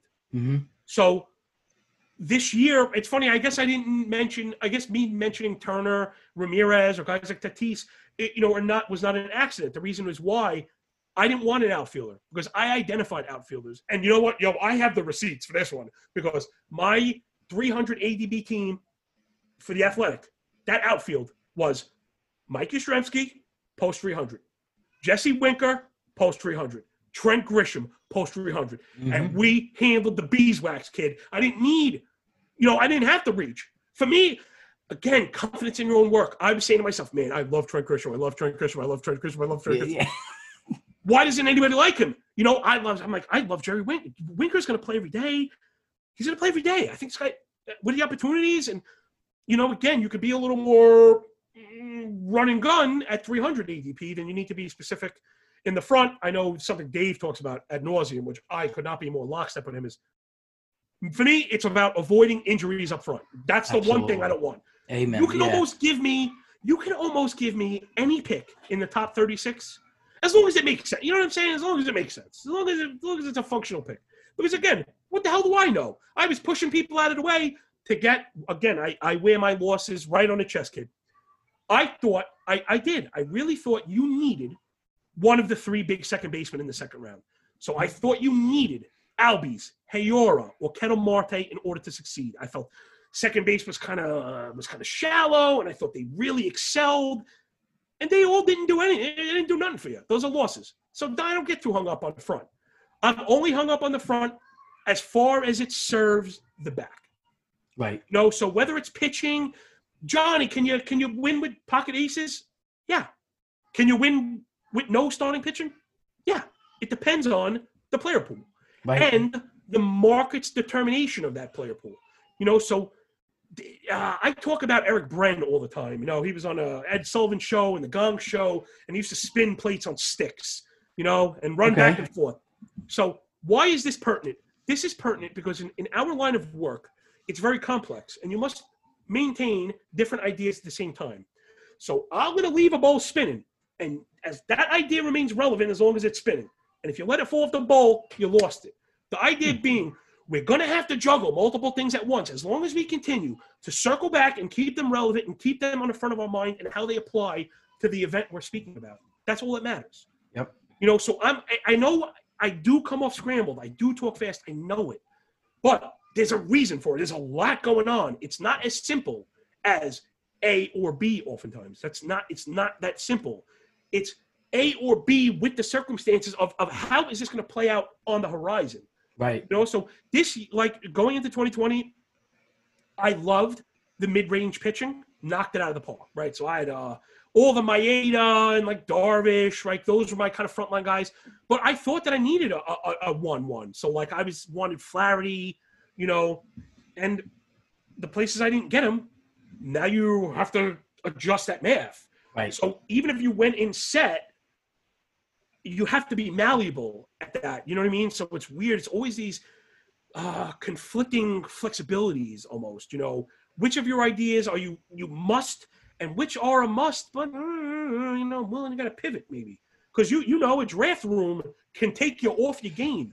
Big time. Right, 100%, and like you said, every that ripple effect, every pick you have contributes to that overall picture. That so if you're not identifying what each pick will do for your team, and you're just comfortable, I got Juan Soto in the first round. You feel good about it. Okay, but then what? What are you going to do next? And I agree the same thing. The first 2-3 rounds, I'm staying, I just don't want to take any guy who's coming into the season injured and just want to be safe. I just want to be safe. What about pitching hitting split? Are you sold or married to anything? Well, yeah, that's what I would. Yeah, that's what I would ask you about, because in the business they call that a segue. Segue, and so being the pre-COVID draft, I did I did 28 to 22. So I don't know if that's something I'm going to try to do again. 22 bats, 22 pitchers. I had great pitching, so I didn't need to have that much depth in it. But I think in a couple of my entries this year, I'm definitely going to try to roster a little more, just in case I don't hit on, I was talking about up front. I mean, up front. Yeah, I'm particularly interested with people's style up front. And are you married to, are you wed to a certain thing? Do you have to have one starter out of 3 is what I mean? I'm not married to that. I'm more comfortable picking no starters for the first 4 or 5 rounds. That's the way. Wow. Okay, I love that, man. That's the way I've always drafted. It's the way I've always felt comfortable in drafting, and it's always the way I felt comfortable, filling out the rest of my team with. I see the effectiveness in the pocket aces, and I know it's there. And I think just talking about this with Zach on his podcast that we did on Saturday is that I just not good enough yet at getting the rest of my team to fill in after that. We're talking about comfort zones. We're talking about comfort zones. Yeah. My comfort zone is not picking a pitcher early, waiting, and so this year I went for Bauer in the 5th round. I was high on Bauer, high on Lance Lynn. I ended up getting them in the 5th and the 7th round. Wow, so great job. pick 72 and 102 allowed me to get stolen bases, get hit tool, get So once those bats are kind of exhausted, now you're going to you're pounding pitching at least 2 or 3 guys probably. Right. Yeah. I noticed that I don't have enough pitching if I don't get 3 in the top 10, 11 rounds. Okay. See, so even within that, there's a balance. Right. There's a balance. And I noticed that sometimes when I, and it's maybe just my brain, I just love bats, and I just tend to slip on rostering that 3rd pitcher early enough. Or in the main this year, I got DeGrom in the 1st round, and I didn't do enough after DeGrom. I didn't. Oh, you didn't go back early enough. I didn't go back early enough, and I didn't go back good enough. I made the wrong picks. It was just, but it was, I didn't go back early enough. So that's where I see hammering 3 pitchers, in the 5 to 10 range, round wise, because that's just the way I like the draft. I like those bats. I don't want, I throw out the Malik Smith profile. I don't chase any of those guys. I don't want any guy who's going to help me get steals, but then make my average or, homers suffer. I don't want that at all. So I'm trying to take all those guys at the top, Trevor Story, Bo Bichette, Tommy Pham, give me all those guys higher, because the further you go down the draft. Yeah. But now it sounds to me, it sounds to me like you and I would complement each other pretty well, because where I excelled in late hitting, I did very poorly with late pitching. And I think it's funny. I expected that. So I build my pitching earlier. And it's funny the same way if I came off as bragging about the outfield I put up for post 300, that pitching staff was awful. I mean, dude, it was just awful. It really was just awful. Let me embarrass myself. Oh yeah, it sounded great. I had Anibal Sanchez maybe continuing and being decent. Right. He was trash. I was super high on Austin Voth. He was one of the largest disappointments in Major League Baseball last year. Yes, but that was I think good approach, good process. I was onto him too, and it Yeah, I just, know, but it's no matter how you put it, it stung. it still stunk. Yeah, he stunk. Man, okay. I had one hit, but he got hurt. Eliezer Hernandez. I was a big Eliezer guy. Like I was pumping him hard, and the wheels kind of fell off. No, but you know what though? I give it to you because I had my eye on him, and I remember you were pumping him hard, and I kind of geared, my interest in him a little more.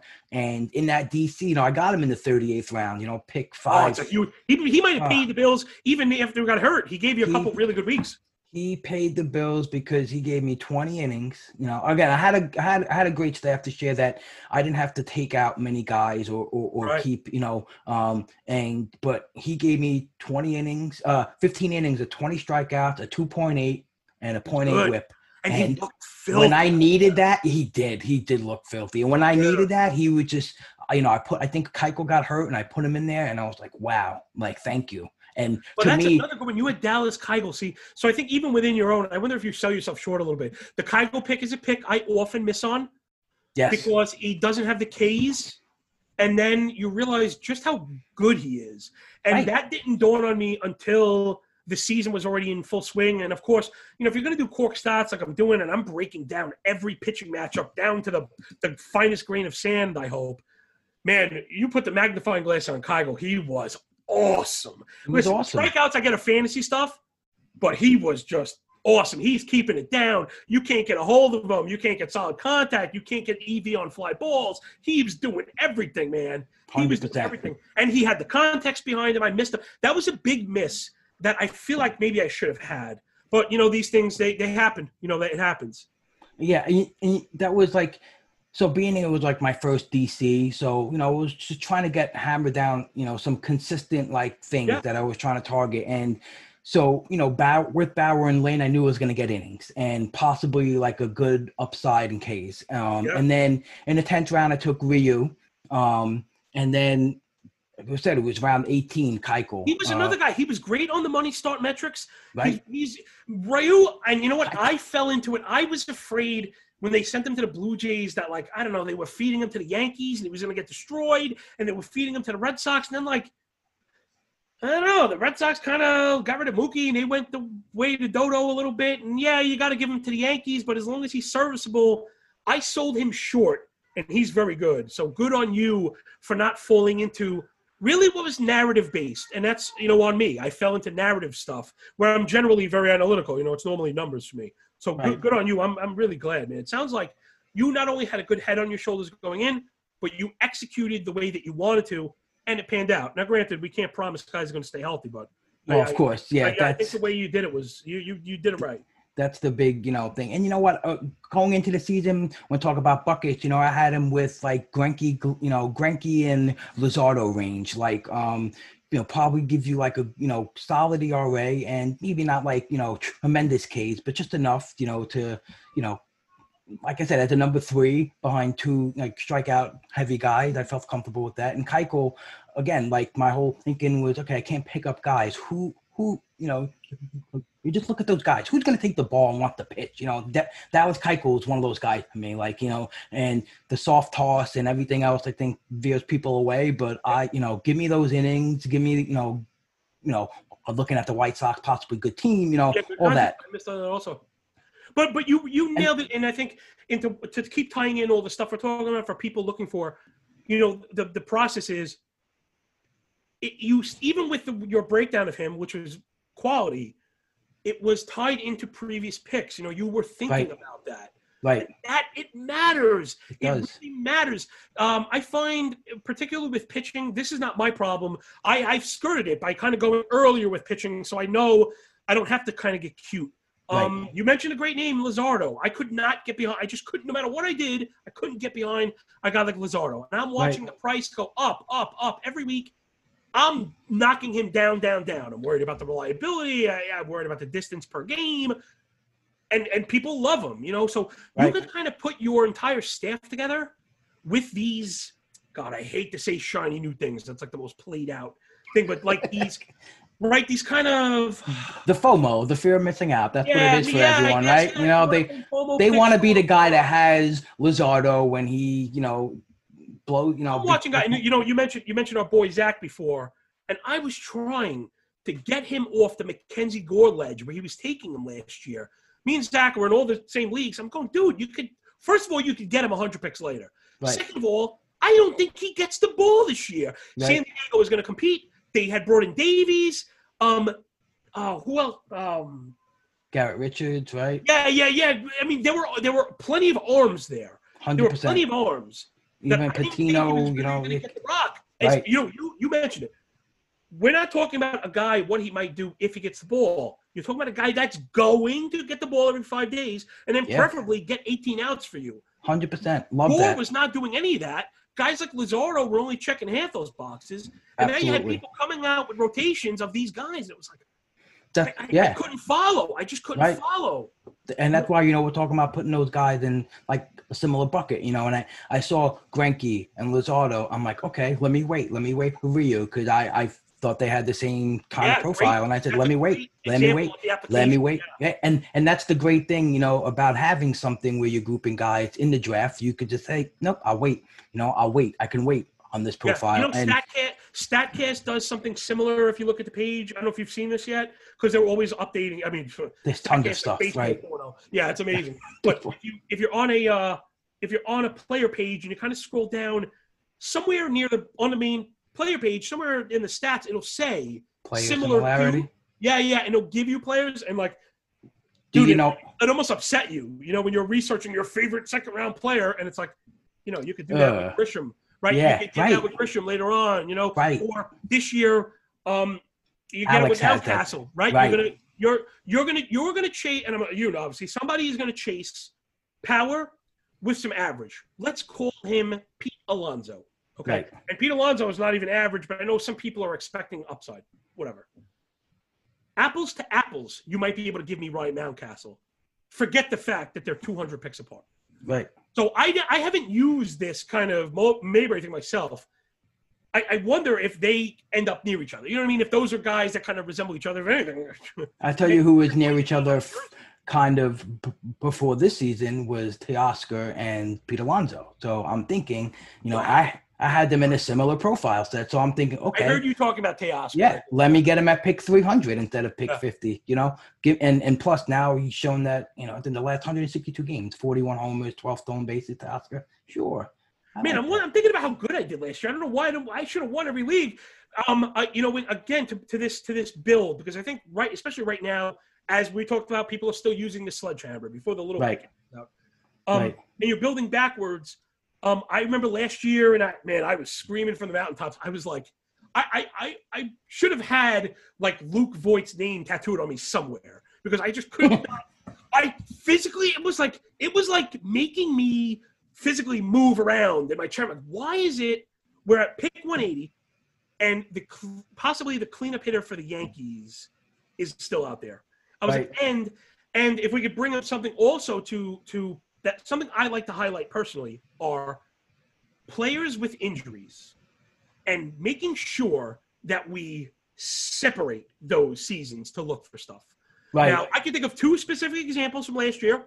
One was a tremendous hit and one was a tremendous fail. Okay, so Luke Voigt was a tremendous hit. That was one of my favorite tweets. I must have retweeted myself a half a dozen times. His pre-injury stats to post-injury stats were completely disparate. They were not even close. And the pre-injury looked like the player we had. So to me, that was like, okay, I definitely want Luke Voigt. People are talking about first base being shallow and needing to take Alonso in the third. I'm like, I had Voigt on maybe every single team. And then if I needed a CI, I had Renato Nunez circled. I'm like, all right, I'm going to get some 50 power here. The guy's going to play every day, but I don't know. Yep. So have the kind of faith in that stuff. Even as people are telling me, you don't know what you're doing. They would have been right. Crush Davis was the other one. Remember, Crush Davis was having a hell of a season, and then they put him in the field and he slammed into the wall. Yeah, he ran into the wall and damaged his hip. Yeah, it was hip. Yeah, whatever it was, and it generated no power. So I thought Crush Davis. Like, oh man, this guy is going to be awesome. Not the case. The reason I bring him up now, again, keep that plate spinning because there's another roster construction thing I wanted to get at. the reason I continue to pursue Davis is another roster construction tip that I like to use, particularly in these deep leagues that we're speaking about, is correlative picks on the same team. So I had identified the Oakland A's as being undervalued across the board. I mean, an offense that was projecting, all the major projection systems had them playing well. They played well last year. I guess they're like a victim of their own success. People, Simeon can't repeat, and Olsen can't repeat. And at what point are these guys good baseball players? Right? Yeah. There's a point they're just good, and maybe they're good. But A's were so undervalued. They were. That I think that is another strategy that you can use and actually deploy to your advantage. Interesting. I drafted tons of A's. I saw that Robbie Grossman. I peeped the Robbie Grossmans. I had Kana, Crush Davis, Grossman, and then also on top of that, man, I like double stacked the A's. This one was a miss because Grossman was a huge hit, bro, and so was Kana. But where I got Grossman was a league winner because he went for steals and power. You know, so I think he had 8 or 9 steals in the short season. It was huge. I thought either Barreto, Mateo. Oh, I feel like there's even someone else I was missing. Somebody had to get the job. Somebody had to pay the bills. That was a miss. Right. But the other picks going around there were guys that are not really playing anyway. So not to make excuses for my picks that I missed on, but at least they were tied to an idea, and some of those things, like I said, they really do pay off. I did it with the Braves rotation. I thought the back end of the Braves rotation had question marks. I felt like they had a lot of young talent. So I had Touki Toussaint, Ian Anderson, and Kyle Wright on every team. Kyle Wright was an implosion, but he's another guy. If we had another 100 games in the season, he was starting to look very good. He was. Right. He was looking sharp. So maybe that, even though that was a miss for 2020 as constituted, that may have ended up being good. Ian Anderson was a tremendous hit. So now you're talking about, what's more valuable than finding an SP1 later on? It's nothing because, going back to the roster construction, from my pitching staff in the DC, I felt safe with innings. Like I said, it's like, all right, I feel good here. I've got 5 or 6 guys that maybe can log some innings, including Jordan Lyles, even though he wasn't so great. I like Lyles too, yeah. I know. It was just whatever. He just ended up. I thought I was so smart. I didn't just chase that half season with Milwaukee, right? Right. He had pitch mix changes. He ditched his worst pitch, and I was like, well, guy ditched his worst pitch, start striking out 9.5 guys per 9. Okay. He's going to be good. Okay, great. Yeah. Okay. Right. Round 30. No, not okay. Yeah, not okay. Not okay. He was not okay. But the guy that, was my, even though with Bauer, had Corbin Burns at pick 440 is just a league winner, 30th round, 440. And that's just a pick. Like we're talking roster construction. Okay. I feel good about the stable skills. Who's going to be my home run pick, right? Who's this upside pick? And Burns was just one of the guys that had slotted, right? Yeah. I love that. There's room for that also. Right. And I think I'm the brilliance of your build right now is you're exposing it without trying to take credit for it. But it's the truth, right? So what I want people to focus on was that you started with certainty and built off that. I'm not saying you have to start with certainty and build off that, but when you have a certain build, now you can shoot for it. And the guy you're talking about, the upside is tremendous. That's what you're talking about. The price was there. The price was right. And they have question marks in the rotation. That's right. That's it, man. That's everything. And, that was everything. Even at that point where I'm like, okay, maybe he can find value anywhere that he lands in the rotation. If he comes in 3-4 inning spurts, if he end up being a starter, it could still be effective innings no matter what. Oh, I think we should take a second for I wonder if you would agree, as the reigning champion of the world, that I found in these kind of long marathon, things, especially with no adding, that let's call them high impact relievers, right, can kind of go forgotten, and some of them even have a pathway to saves. And that's exactly what I did. You're saying, that might be a guy where Oh, man, guys are starting to get hurt. You don't have the depth in your roster, and it's like, man, do I run out Jordan Lyles this week? The answer this year you were looking for was no. But if you didn't have, I don't know, like it's funny, you know, I always have like Adam Ottavino. Right. I'm a big, my whole closer thing in standard season. So the DC was, like I said, first time try for me. So I had a couple of things. I honestly was trying to win my league. I said, let me get some bankroll. Let me win my league. The way I felt that I could win my league was to, you know, not stack saves early. That's what I like to draft anyway. So I did Keeler in round 13. And then after that, He didn't even pitch. He didn't even pitch. How did you get saves? Well, check it out. So but again, this was my strategy. It's like I want usually even my home leagues, I'm hammering. I want the next man up. I know a lot of people find no value in them, and I know in Roto it's different, you know. But I feel like those guys carry a ton of value because if, like you just said, if your 5th, 6th pitcher isn't good, you know, they can be inserted there and give you 5 or 6 You mentioned Ks. the ratios, Rob. And so I made it a case. I said, okay, I'm gonna not pick any early closers, but a big but, I'm gonna hammer the next man up. You know, and so around 20. Because I want to guess. Yeah. So you're Bummer, Karinchak, Presley, Britton, like those kind of guys. Am I near it? Yes. Yeah. Okay. Round 23, 25, 26. Pagan, Presley, Matt Barnes. You know, I was looking at Did you get a lot from that? I got 12 from Presley, 9 from Barnes, only 1 well, from Pagan. Pagan. You know, I didn't even realize Barnes got that kind of work. He did because Workman got traded, you know, and that's another thing that's another thing I looked at. Okay, Workman's going to be an upcoming free agent. Red Sox might not be that good. He stinks. I just really didn't like Brandon. He walks. I kind of like Workman at the price, but yeah, at the price. But I said okay, but as the next man up, a guy who did pretty well on the closer spot when he had it, you know, he wasn't terrible. That's a target, you know.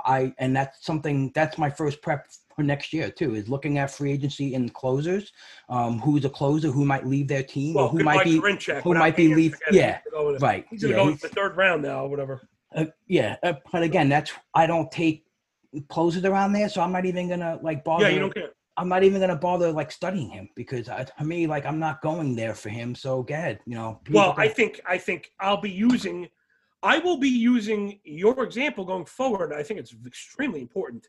You didn't just win your league, bro. You won the overall. Without drafting closes. I mean, if we could need a more clear example of why, I don't want to say the lack of importance for closers, but just that maybe we need to reassert where they belong in this. You know, they have, again, to mention Alex, again, he did such a great piece on closer usage. I don't know if you saw Alex. I hope he gets an award for this one. He did a bang up job, man. It's going to change the way you draft. It also made me want Osuna a little more because it turns out the Astros are one of those teams that have how the teams use the closers, right? Yeah, but Presley, fascinating. Yeah, I had a ton of Presley. Yeah, and I actually thought he might get replaced, but they just had so many injuries and they kept giving him the ball, man. They just kept giving him the ball and he got it done. So man, it's really interesting to see that. Like you, I guess, did you have it up? How did you do in saves in your individual league? Oh, so I have the overall right now. Okay, I didn't want to praise that. I'll give that to you real quick. I ended up with 21 saves and I was 1,000th overall, 1,027th overall. And in my league, let's see, let me find that. Good amount of saves. You know, they were hard to come by, man. They were really hard to come by. Really hard to come by. In fact, you know what's funny? I'm probably like you. I think I got most of mine on secondary picks. Trevor Rosenthal got me some saves. Nice. Yeah, Trevor Rosenthal was a big pick. Why did you like him? What did you see? What did you make? Well, he was a correlative pick. I had some places where I ended up drafting Ian Kennedy holding my nose. Okay. Right. And I thought, in fact, it was funny. I don't know why Matt Williams has all this. He put me onto the Royals. He put me onto the Royals because he was big on Duffy. Okay. And then, which is funny because, again, back to this correlative picking. So drafts where I had Duffy, and now we're back we're in the back end of the draft to what you pointed out before, the importance of opportunity of getting the ball. Right. So when you're getting to the back end of these drafts, there are not many regular starters. There's plenty of Royal starters out there. So I was pairing Duffy with Brad Keller and Jake Junis, hoping one of them was good. Go figure, two of them were good. Duffy was more than serviceable, and Keller was freaking outstanding. You know what I mean? Right. No, so, he was. Yeah.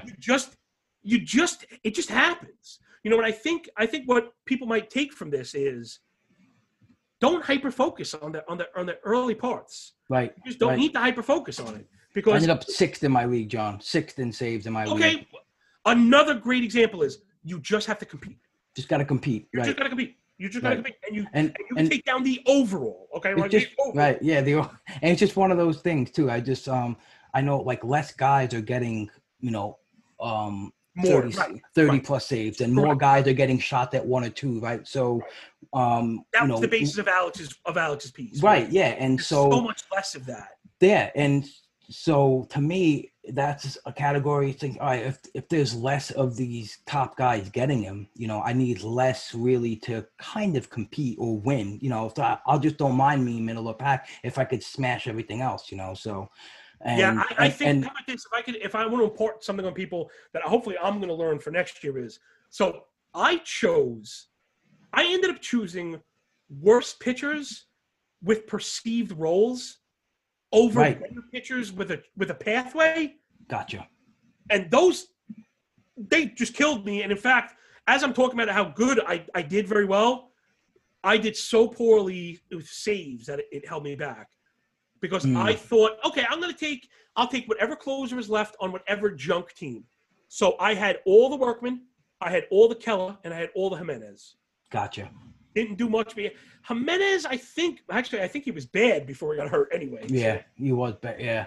Yeah. And you know what? I made it a point too, like later in the draft, because how we're discussing, as late as you go, there are less guys who throw a lot of innings.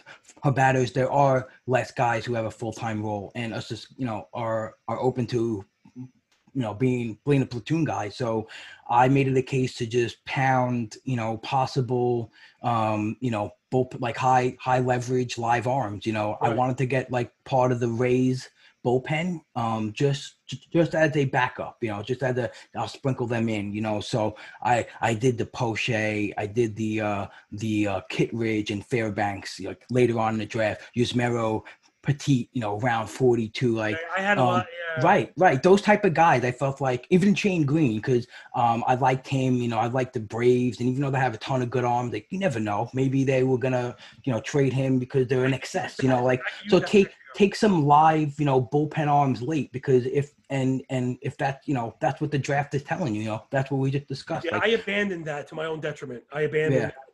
Yeah. And Nick Birdie, he was my last pick. Gave me 1 save this year in the week I started. Oh, did he? See, again, and here's another problem with the path I took of not so great pitchers on bad teams was trying to find the replacement was a nightmare, right? So the Keller teams I had, earlier on, I was drafting Michael Feliz behind them.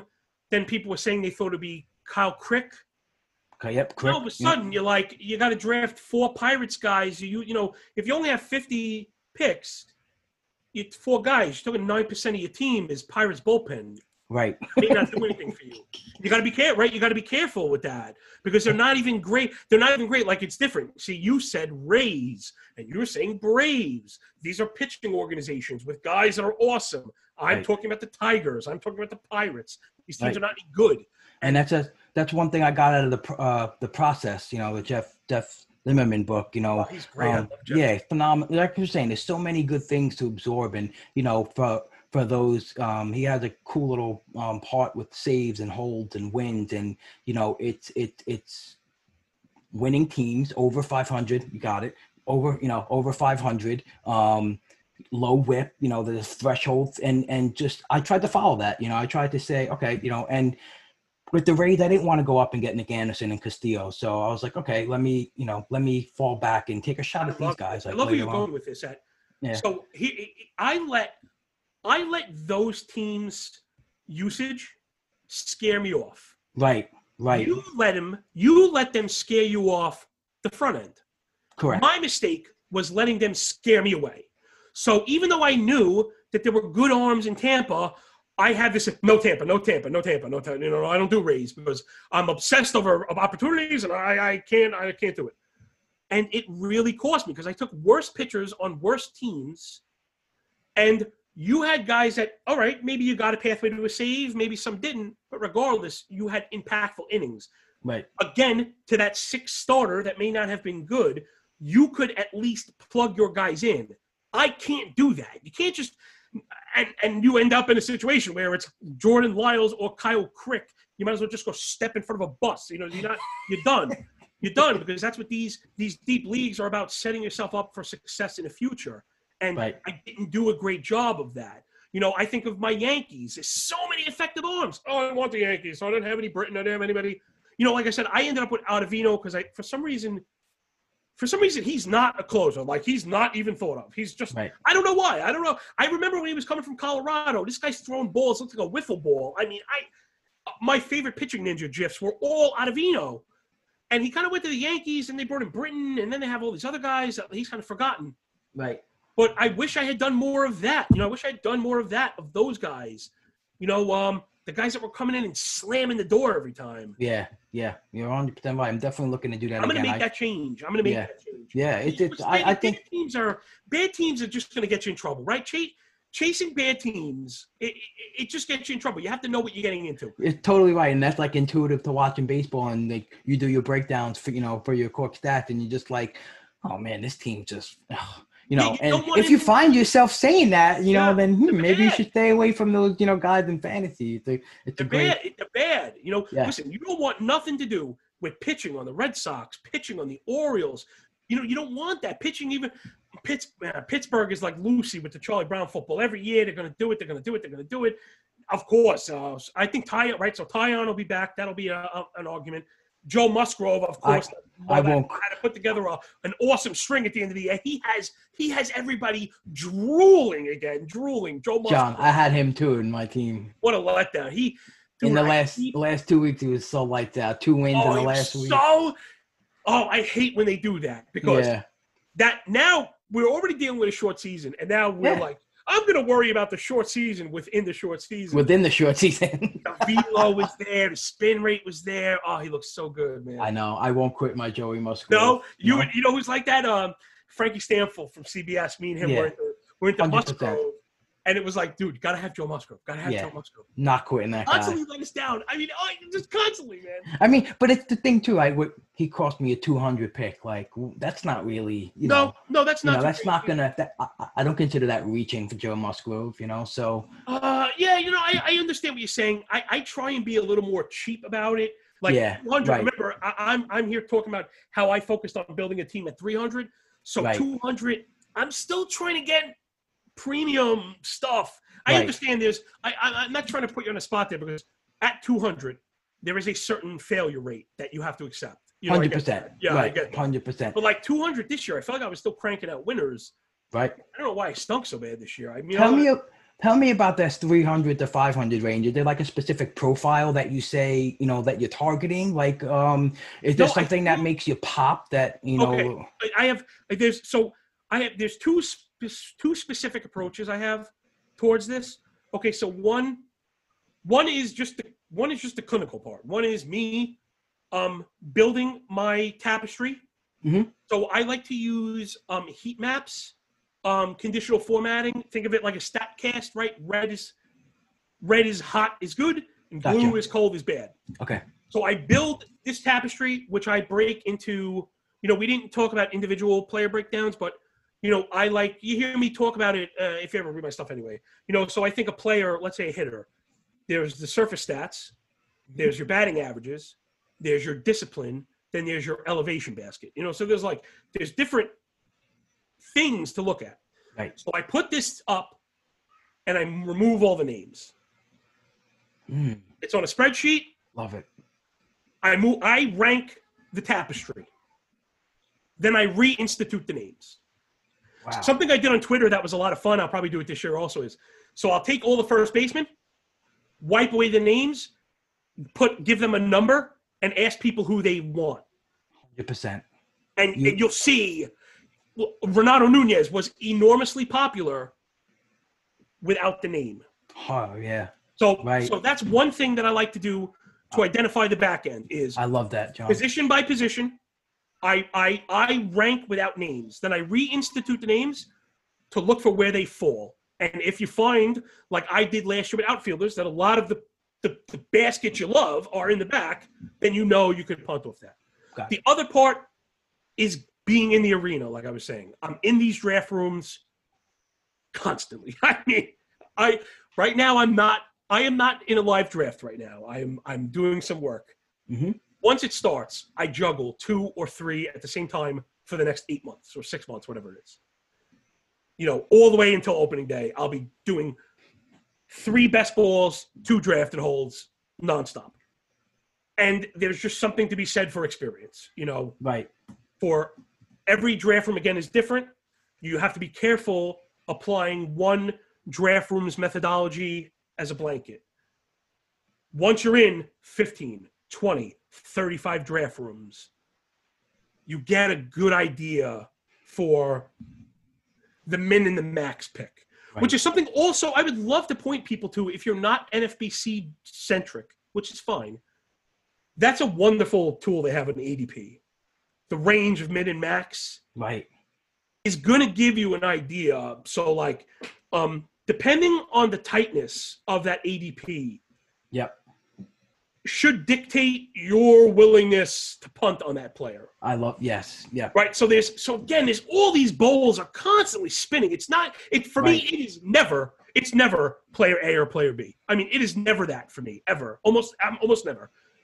It's what am I looking at? How does this affect it? What do I already have? What's left in the cupboard? You know, what do I have? What do I need? What are the other people's needs? You know, it's just like all this different stuff that goes into it. I'm so glad you said that about the ADP. I'm sorry to interrupt you, but yeah, that's, and you know what? Like, it's one thing I try to tell people that are just getting into it, like my friends who want to try, and you know, or even just people who play in general, just to remember that ADP is not the value of a player. It's just how much and where you have to go to acquire this person, right? You know, we talk about the fallacy of averages. Yeah. And this is a perfect example. 100%. The guy gets picked first overall, and the next draft he gets picked 100th. Right. So what? You just value him at 50? You can't do that.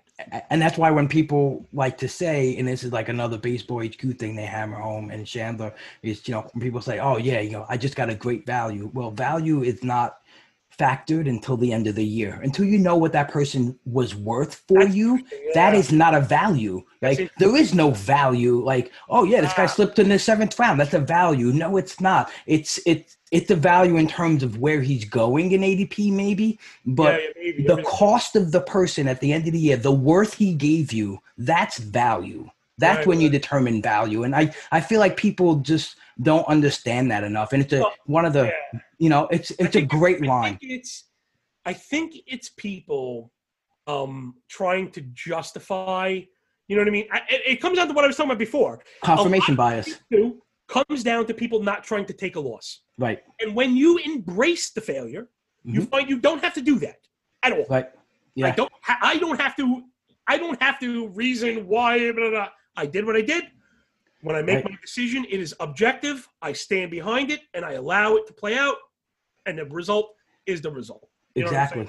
And that's I always like to talk about biases. It's confirmation bias, when you're constantly looking for things to validate how you feel. Yeah, right? yeah. Absolutely. You know, instead of in betting, they refer to it CLV, closing line value. Okay. So like, again, a lot of professional handicappers are probably waving their fist at me right now. I don't believe in that. Like, you can believe in it all you want. I don't believe in that. And the idea for people that are not hip with betting, it's pretty simple, is, you know, the Yankees are a heavy favorite, right? And let's say they're playing the Orioles, and you like the Orioles to win, so you bet on the Orioles.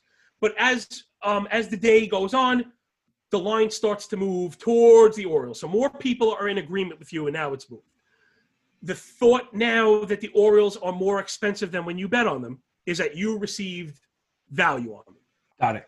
This is all just perception. It's perceived perception. Right. And I understand the argument that if you're saying, well, you got value based on the play 2 hours ago.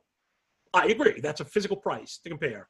Right. But the idea that people think this is now more likely to win because people believe in this value, to me, is a pure fallacy.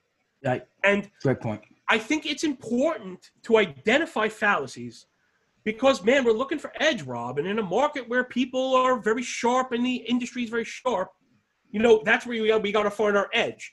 Right. So for me, a lot of times you hear me talk about bad team bias all the time. People. Right. And now it's funny. I just told you don't chase bad teams, but that doesn't mean you totally ignore them. Jorge Soler is is going to get his at bats, right. and Duffy is going to get the ball every fifth day. So there are opportunities. So some people just kind of dismiss them. Oh, they're what do you mean? It stinks. Think about the counting stats. And I'm going, Whit Merrifield, Mondesi, Hunter Dozier, and Jorge Soler is not nothing, man. That's a tough four. I love Whit. But you know what? Yeah, good for you. But regardless, it's a tough four. Yeah. And I think people kind of dismiss people out to the Royals. The Royals. They stink. The bullpen doesn't get critical outs. That has nothing to do with the offense. They're major league ball players too, right? And I think I'm the high man on Dozier. Like I have a thing for Hunter Dozier. I really like Hunter Dozier. He's good. I like him too. So I know we're running a little bit of. You ever seen one of those triples? It's the triples, bro. Yeah, that's the triple. It's something about this big dog. He's getting to third base, bro. And I love it because I'm a big guy and I move well. So like I just relate to these guys. I'm like, yeah, he's battling, and I'm like, oh my god, if the poor shortstop was in the way, he's gone. Yeah, he's in the stands. Yeah, 100%. He's in the stands. So I know we're running out of time, and I had a whole section of best ball question I want to answer you. You're gonna have to bring me back. I am. That's it. Just gonna have to bring you back. Yes, I'll have to come back. Best ball separate thing, but I had a couple listener questions I want to ask you real quick and hammer them out. Ready? Hammer them out. From Jake Hallisker, the Dust Mite. I love for Jake, man. I like his stuff too. He's in that crew, right? He's in that crew. Yeah, I forgot Jake. Sorry, with the mayonnaise. That's how I know people. That's it. Yeah, with the I'm on Twitter. with the mayonnaise. Yeah. Right, isn't he the mayonnaise guy? Yeah, he's the Mayo pitcher. Yeah, right. He's the Mayo guy. Jakey Mayo. No problem. He wants to know what is the average percentage of MLB games on which you wager in a given day, and have you added a lot to your process now that you have a show that focuses on this? Wow. Smart questions from smart people. Okay. You really want to be careful with any kind of predetermined limits when you're in the betting world. I don't want to tell myself I have to bet on at least 3 if there are not 3 games that I like. And I don't want to tell myself I can't bet on more than 5 if there are more than 5 that I like. And I think a lot of this, again, comes down to beating the broken record of process. So in order to keep the limit down, like I have rules, so I do not bet on a favorite listed above minus 200. Like I'm just not going to do that. You can have that all day. The way that I do, and remember, it's not, you don't dismiss this. This is not willy-nilly. The question he's asking is extremely important. And again, I think it's funny. A lot of these things are very similar. You work backwards. So rather than, and there's a problem with units, the whole idea of unit betting is completely misleading and it's going to get you in trouble. If you want to learn how to bet, learn from a trader. Go learn from a professional trader. I will help set you up. You need a written plan. And what you do is work backwards. Rather than have an amount that you put on each game and how many games you're going to play, you start with a daily allotted risk and then work backwards. Now, if you do that, it won't matter how many games you play because it's the risk that's most important. So if you were to tell yourself, and again, this should be in a written plan, and absolutely written down. Not like, I love this. Of course I have a plan. Okay, I've asked people, what's your betting plan? And the plan is pretty much to make more money than they lose. Like that's the plan. That's the extent of the plan. And it can't be that. You need rules because you have to keep within yourself and you need to maintain your money. Gambling has inherent losses built into it. That's part of the game. You have to be able to withstand that. So what professionals do, is you have a daily allotment. You tell yourself, I'm risking 1% of my daily stack maximum on any given day. Right? So if you have, what's that? $10,000 makes 100 at 1%. Oh my God, I'm slow. 10%. Yeah, 100 is 10% of 1,000. Right. I had to make sure I got that right. So you tell yourself, I'm not going to gamble more than $100 in a night. If it's one game, bet the 100. If it's 5 games, you bet 20 apiece. Right. Gotcha. So you've controlled the most important critical element without overextending yourself, which is the number one thing why. And dude, the number is not even. It sounds like an exaggeration, and it's not. 99.9% of people fail at trading and betting, and that's like legit. Like, and it's not like they fail. Like, I kind of broke even, and I think I'm going to call it quits. They zero, empty account. You go to your wife with your pockets turned out. Trust me, I have been there, dude. Hat in hand, tears in my eyes, going, honey, I don't know what happened. I'm serious. I don't. I even remember. I remember it had to be. Wow, it was the World Cup after Italy won. That I was watching a game and I had something like a $25,000 swing during the second half of the game. I was trading futures.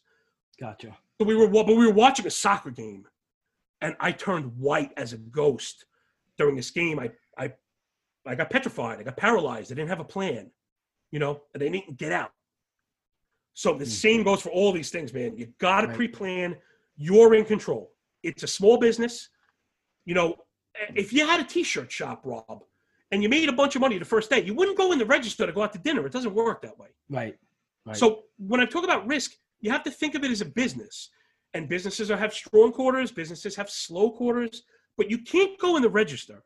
And you also, the same way you wouldn't pull out from the register, you don't put money in the register, right? If me and you have a T-shirt shop, and you're saying, yo, Johnny, we got to, I want a poster for the front window. We don't go in our wallets. Hopefully we have a business account. Right. Gotcha. So I think that's the answer. That's a great answer. To a lot of these betting questions is right. Set up a business. It's a small business with a fund that you have to fund that you then have to treat responsibly, Right. I think one of the other questions from Dave Swan at Davithius was... man, love for Dave too. Yeah. Dave's another great guy, man. Great guy. Really good. I love Dave. He's one of the nicest guys. I don't know him met. Personally. I know I follow his work. I went from following on social media, actually following the work. It's really good. Yeah, great dude. Yeah, he wants to know if someone wanted to get into sports betting, what would be a recommended bankroll. But I think kind of tied into like this is easy. The most you can afford. The most after you do the math. After you do the math. So again, if you tell somebody, well, you can only bet 1% of your stack every day. It's not sexy because that number is legit, bro. You need thousands to make a dent. Right. That's the real world, people. That's the real world. Gamblers want to take $100. They want to triple it up every single day. It don't work that way. Right. Ask a professional trader what a positive outcome for the year would be. Meaning, let's speak about me. If you told me, Johnny, you don't have to make a single trade, I guarantee you 6.5% in your account. I'm taking that 10 times out of 10, bro. So 10 times out of 10. No brainer. Right. Gamblers want 300, 500,000% returns night over night. It don't work that way. It doesn't. Get it out of your head. You do that, you fail. That's not me. I don't rock like that. I don't do that. I don't. Reasonable expectations, right? So if you want to make, but now the thing is, it's like, but then how do you make enough money to move the needle? Fund the business. Now, I've had this conversation with people that I have really helped to get started.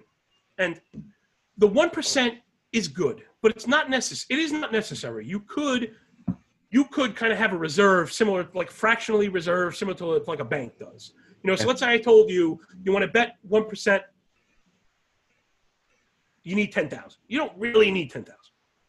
So let's say I told you you're going to bet 1%, you need a 40% reserve. So now maybe you need 4,000, but you still use 1% of 10,000.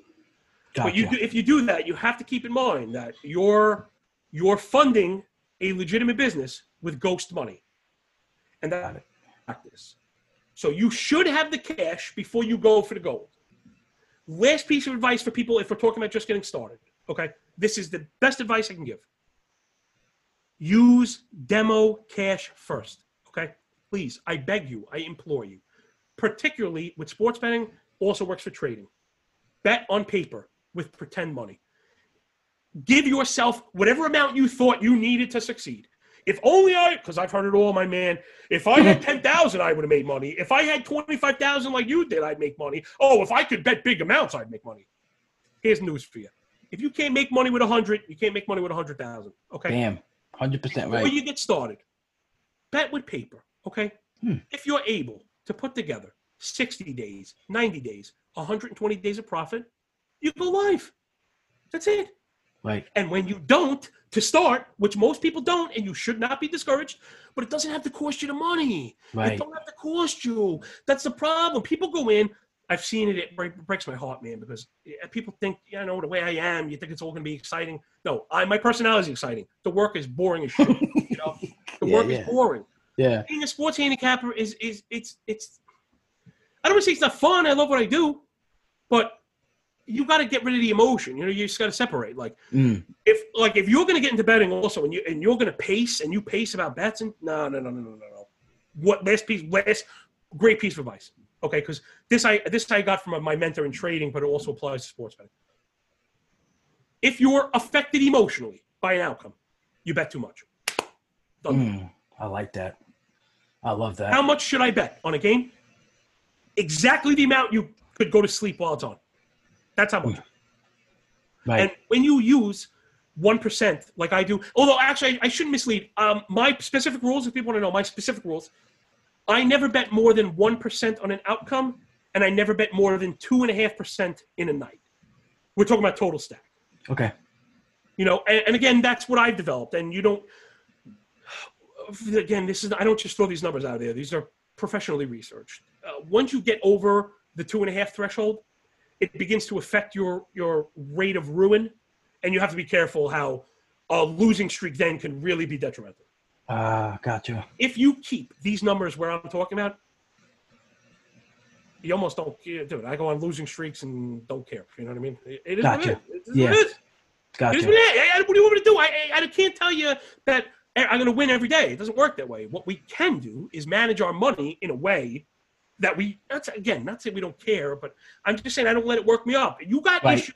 You deal with it before the game starts. Do it in your analysis. Change the amount you're betting. Change the style of betting. But pacing and screaming about bad calls, listen, maybe this ain't for you then.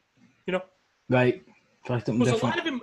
There's a lot of emotional discipline and a lot of self-auditing that goes into it. You have to really be critical of yourself. And I'm my own biggest critic, But as long as you're willing to to identify and work on those flaws, I think you get somewhere. All right, what else before we go? What else? That's it, Johnny boy. All right, woo! How did we do? I think we did good, man. We did phenomenal, buddy. I really appreciate you. I love it. I just wanted to. I always make sure every guest understands and knows how much I appreciate, because we're all busy in our life.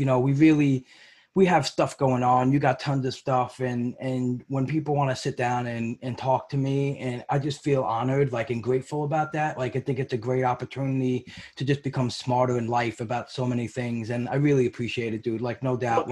I love it. I'm glad you actually said that last part, because for me, I feel like I can't help you improve your baseball game without helping you improve your life. Right. Because that's one of the things I always locked in with you, I said it prior, but again, the same thing is you could tell how much you care through your work and through your, energy, enthusiasm. And, I live to help people. I know. And I love that. I don't mean to make it sound because I'm not some off in the hoity-toity kind of, I'm off in the astrology stuff and chi and karma. I just believe good out is good in.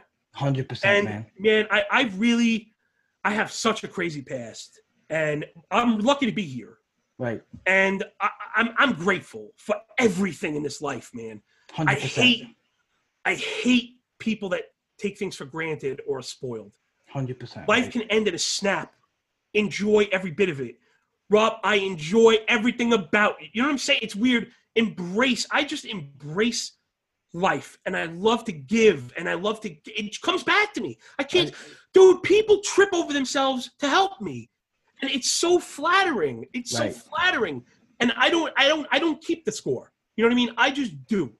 I'm just me, and hey, it's paid off. So if that's the last piece of advice to people thinking about maybe trying to get into it, take the regulator off the race car. You know, get in there, buckle the belt, hit the gas, yo, and go. And step on the gas and go. And just go. Just do it, do it, do it, do it, do it. I had my head down for 12 months, and when I looked up, I'm working at The Athletic, and I'm like a part of the industry. You know, and now, Amazing, like, man, I talk to professional beat writers. I'm talking to this person and that person. I just did a podcast with Eric Rosenthal. This guy's got, 250,000 social media followers. Like, you could do it, man. You could do it all on your own.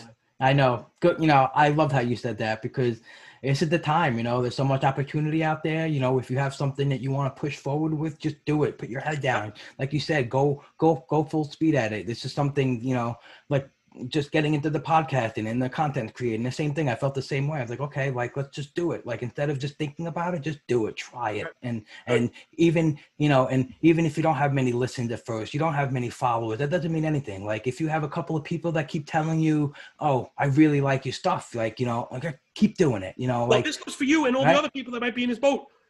Remember, what you said about listeners is 100% true. You're building a portfolio of work, okay? Without you knowing, people are going to be reviewing your stuff. Mm-hmm. Go at every single episode, every single article, like it's for the award. It's for the championship. Listen, that's one thing. I never mail it in. I did Cork Stats 51 days in a row, and I felt like episode 51 was at 100 miles an hour the same way the first one was. Yeah. And because it's mine. It's Right. mine. And that's what I mean. You got to love the work, man. You have to love it. You have to love what it is. Yeah. If you don't And you love what nailed it is, it. either change it or do something else. Just embrace life. Wake Yeah. up with a Oh, smile man. on your face, with some excitement, with some enthusiasm. Don't be miserable. Just wake up and get at it. If people That's think it. it's corny, I'll tell you what. If you think what we're talking about now is corny, that's part of what's holding you back. Yeah, I agree. Great point. 100%, John. I really appreciate you coming on. That was the best, man. Thank you. Yeah, I really do. So we're definitely going to do this again. I want to tackle a whole bunch of best ball stuff. Rate, and review, and subscribe. rate, review, and subscribe, Johnny boy. I really appreciate your time, man. Enjoy your rest of the day. Again, let him know. Let him know where you are. Listen, you can find me in MLB Moving Averages any time of day, any day of the week. I'm at the FTN Network and pumping out Cork Stats like crazy. I'm doing some football stuff. I love football. I do. It's kind of becoming hard for me to show. Man, my heart is baseball. It really Right. is. I'm like, I can't wait for football to end or to start doing baseball stuff again. I'm on podcasts and I'm talking to Matt about getting back on turn 2. Like, baseball just goes 12 months a year for me. Best balls are going on. Draft champions are going on. Like, it's my heart and soul, man. So Awesome. if you want anything with baseball, you get it, me or Rob. We'll be up in the middle of the night. We'll let you know. Amen, Johnny boy. All right, buddy. Enjoy the rest of your day and do. talk to you soon, John. All right. All right. Thanks. Alrighty, guys. Thank you for listening to another episode of the Pole Hitter Podcast. I hope this episode was informative and helpful to you in any way going forward. What I really love about John is, like I said in the podcast, his enthusiasm, his passion for life, and for helping others. He's just a genuinely good person, and I feel like everyone I've been talking to so far on the podcast is just really good. It's such a great community, fantasy baseball community. I'm so glad I got involved with this, and super grateful and blessed that people want to spend an hour or two listening to my podcast. It's really something special. I thank everyone for listening. I hope I can keep providing some great content and keep the listening going. And once again, it would be really helpful if you want to give the show a rating or review on any platform, or just hit me up on Twitter at DeadpoolHitter, and we can have some conversations about baseball and life and whatever you would like to talk about. And with that, be kind to each other, love one another, and be good. Thank you.